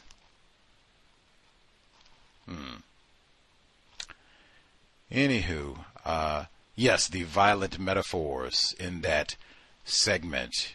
Yes, words are very important. And I remembered I talked about that report where they polled and said like 23% of the people that they polled, probably white, approved of violence because things have gotten so bad. Wow. Only white people are allowed. Speaking of which, I was able to confirm, dust my shoulders 2 times. This nonviolent stuff will get you killed. We had the guest on the program, Charles E. Cobb Jr., in the summer or autumn of 2014. He does indeed talk about the Camp Logan mutiny. I'll get that as we conclude. He says, so this is 1917. That evening, almost 200 black soldiers met at Camp Logan, a military base still under construction, which they had been sent to Houston to guard. Their anger over the virulent racial hostility of Houston's white residents had been simmering since their arrival, and they had little trouble believing two rumors spreading through their ranks that Baltimore had been shot and killed and that a white mob was on its way to attack them. The soldiers stole guns from the camp and, ignoring the orders of officers, marched into the city and toward the police station. As they passed through Houston's all-white Bruner neighborhood, whites attacked the column and the troops defended themselves. As they marched, they shouted out protests. One soldier yelled, "We ain't gonna be mistreated." Another was heard to exclaim, "God damn white people!" exclamation mark. What documentary? Oh, there is a documentary about this. Now, I gotta see. Do they have that in there? The niggers, let me see if they dramatize that part where the black people are, we're not gonna be mistreated. Damn white people. Continues. Baltimore, now released from jail, joined them, but although the troops could see for themselves that he had not been killed, they could not turn back now. A white mob formed and joined the police in the street, and a shootout ensued. Of the 20 people who died in the exchange of fire, only 2 were black troopers. The other were 5 white policemen, one of them Ruth Daniels, and 13 white civilians. A police car was riddled with 50 bullets. This was not, however, a mindless black rampage, nor did it display the savagery of white rioting. Writing in the November 1917 Crisis magazine after investigation into the incident, Martha Grewing, an attorney associated with the NAACP, offered a nuanced and commonsensical conclusion about the event. It was not a cold-blooded slaughter of innocents, but the work of angry men whose endurance had been strained to the breaking point and who in turn committed injustices. End quote. Martial law. Oh, that's how I know. I looked this up recently because that's another one. People get so reckless and inaccurate in talking martial law. I was trying to think because people will talk about martial law was called, martial law was declared, and blah, blah, blah. So I was trying to go back and look to see times when martial law was actually declared. This is one. Martial law was declared, which means, we can, lots of black people could be killed and moving forward. Anyway, this is all in that, or This Nonviolent Stuff'll Get You Killed by Charles Cobb, who was a member of the Student Nonviolent Coordinating Committee. He was with us in the summer of 2014. His book is not even about this. His book is about the civil rights movement and how you had lots of armed black people who made all of this nonviolent stuff possible. Fascinating read. We had lots to chat about way back when. Anyway, check the websites. We'll update for programs for the coming week. Hopefully we've been constructive, and hopefully this program motivates people to not just watch television and documentaries. I mean, that's supplementary, that's great, but do some serious study. Dr. Francis Cress Welsing said reading is more important than watching television. There is so much to read. She got us off to a good start, gave us other books she thought were constructive. Gusty tries to do that on a regular basis as well. More studying. We need counter-racist scholars, not spectators and TV watchers. Sobriety would be best. Man, middle schoolers are smoking cigarettes. That's not even getting to the THC gummy bears and all the rest of it. Sobriety would be best under conditions of white supremacy. Creator, we ask that you help us remain patient with other black people, victims of white supremacy. We ask that you help us remain patient with ourselves. Remind us to demonstrate the highest levels of black self-respect at all times, in all places, each and every time we are in contact with another black person. It has been time. Replace white supremacy with justice immediately. No gossiping, no name calling, no throwaway offspring. Cal signing out. Thanks all for tuning in. Nigga, you so brainwashed. I'm a victim, brother. Problem. A victim. I'm a victim of 400 years of conditioning. Shut up. The man has programmed my condition. Even my conditioning has been conditioned. Hello, it is Ryan, and I was on a flight the other day playing one of my favorite social spin slot games on ChumbaCasino.com. I looked over at the person sitting next to me, and you know what they were doing? They were also playing Chumba Casino. Coincidence? I think not. Everybody's loving having fun with it. Chumba Casino is home to hundreds of casino-style games that you can play for free anytime, anywhere, even at 30,000 feet. So sign up now at ChumbaCasino.com to claim your free welcome bonus. That's ChumbaCasino.com and live the Chumba life. No purchase necessary. VGW. Void where prohibited by law. See terms and conditions. 18+.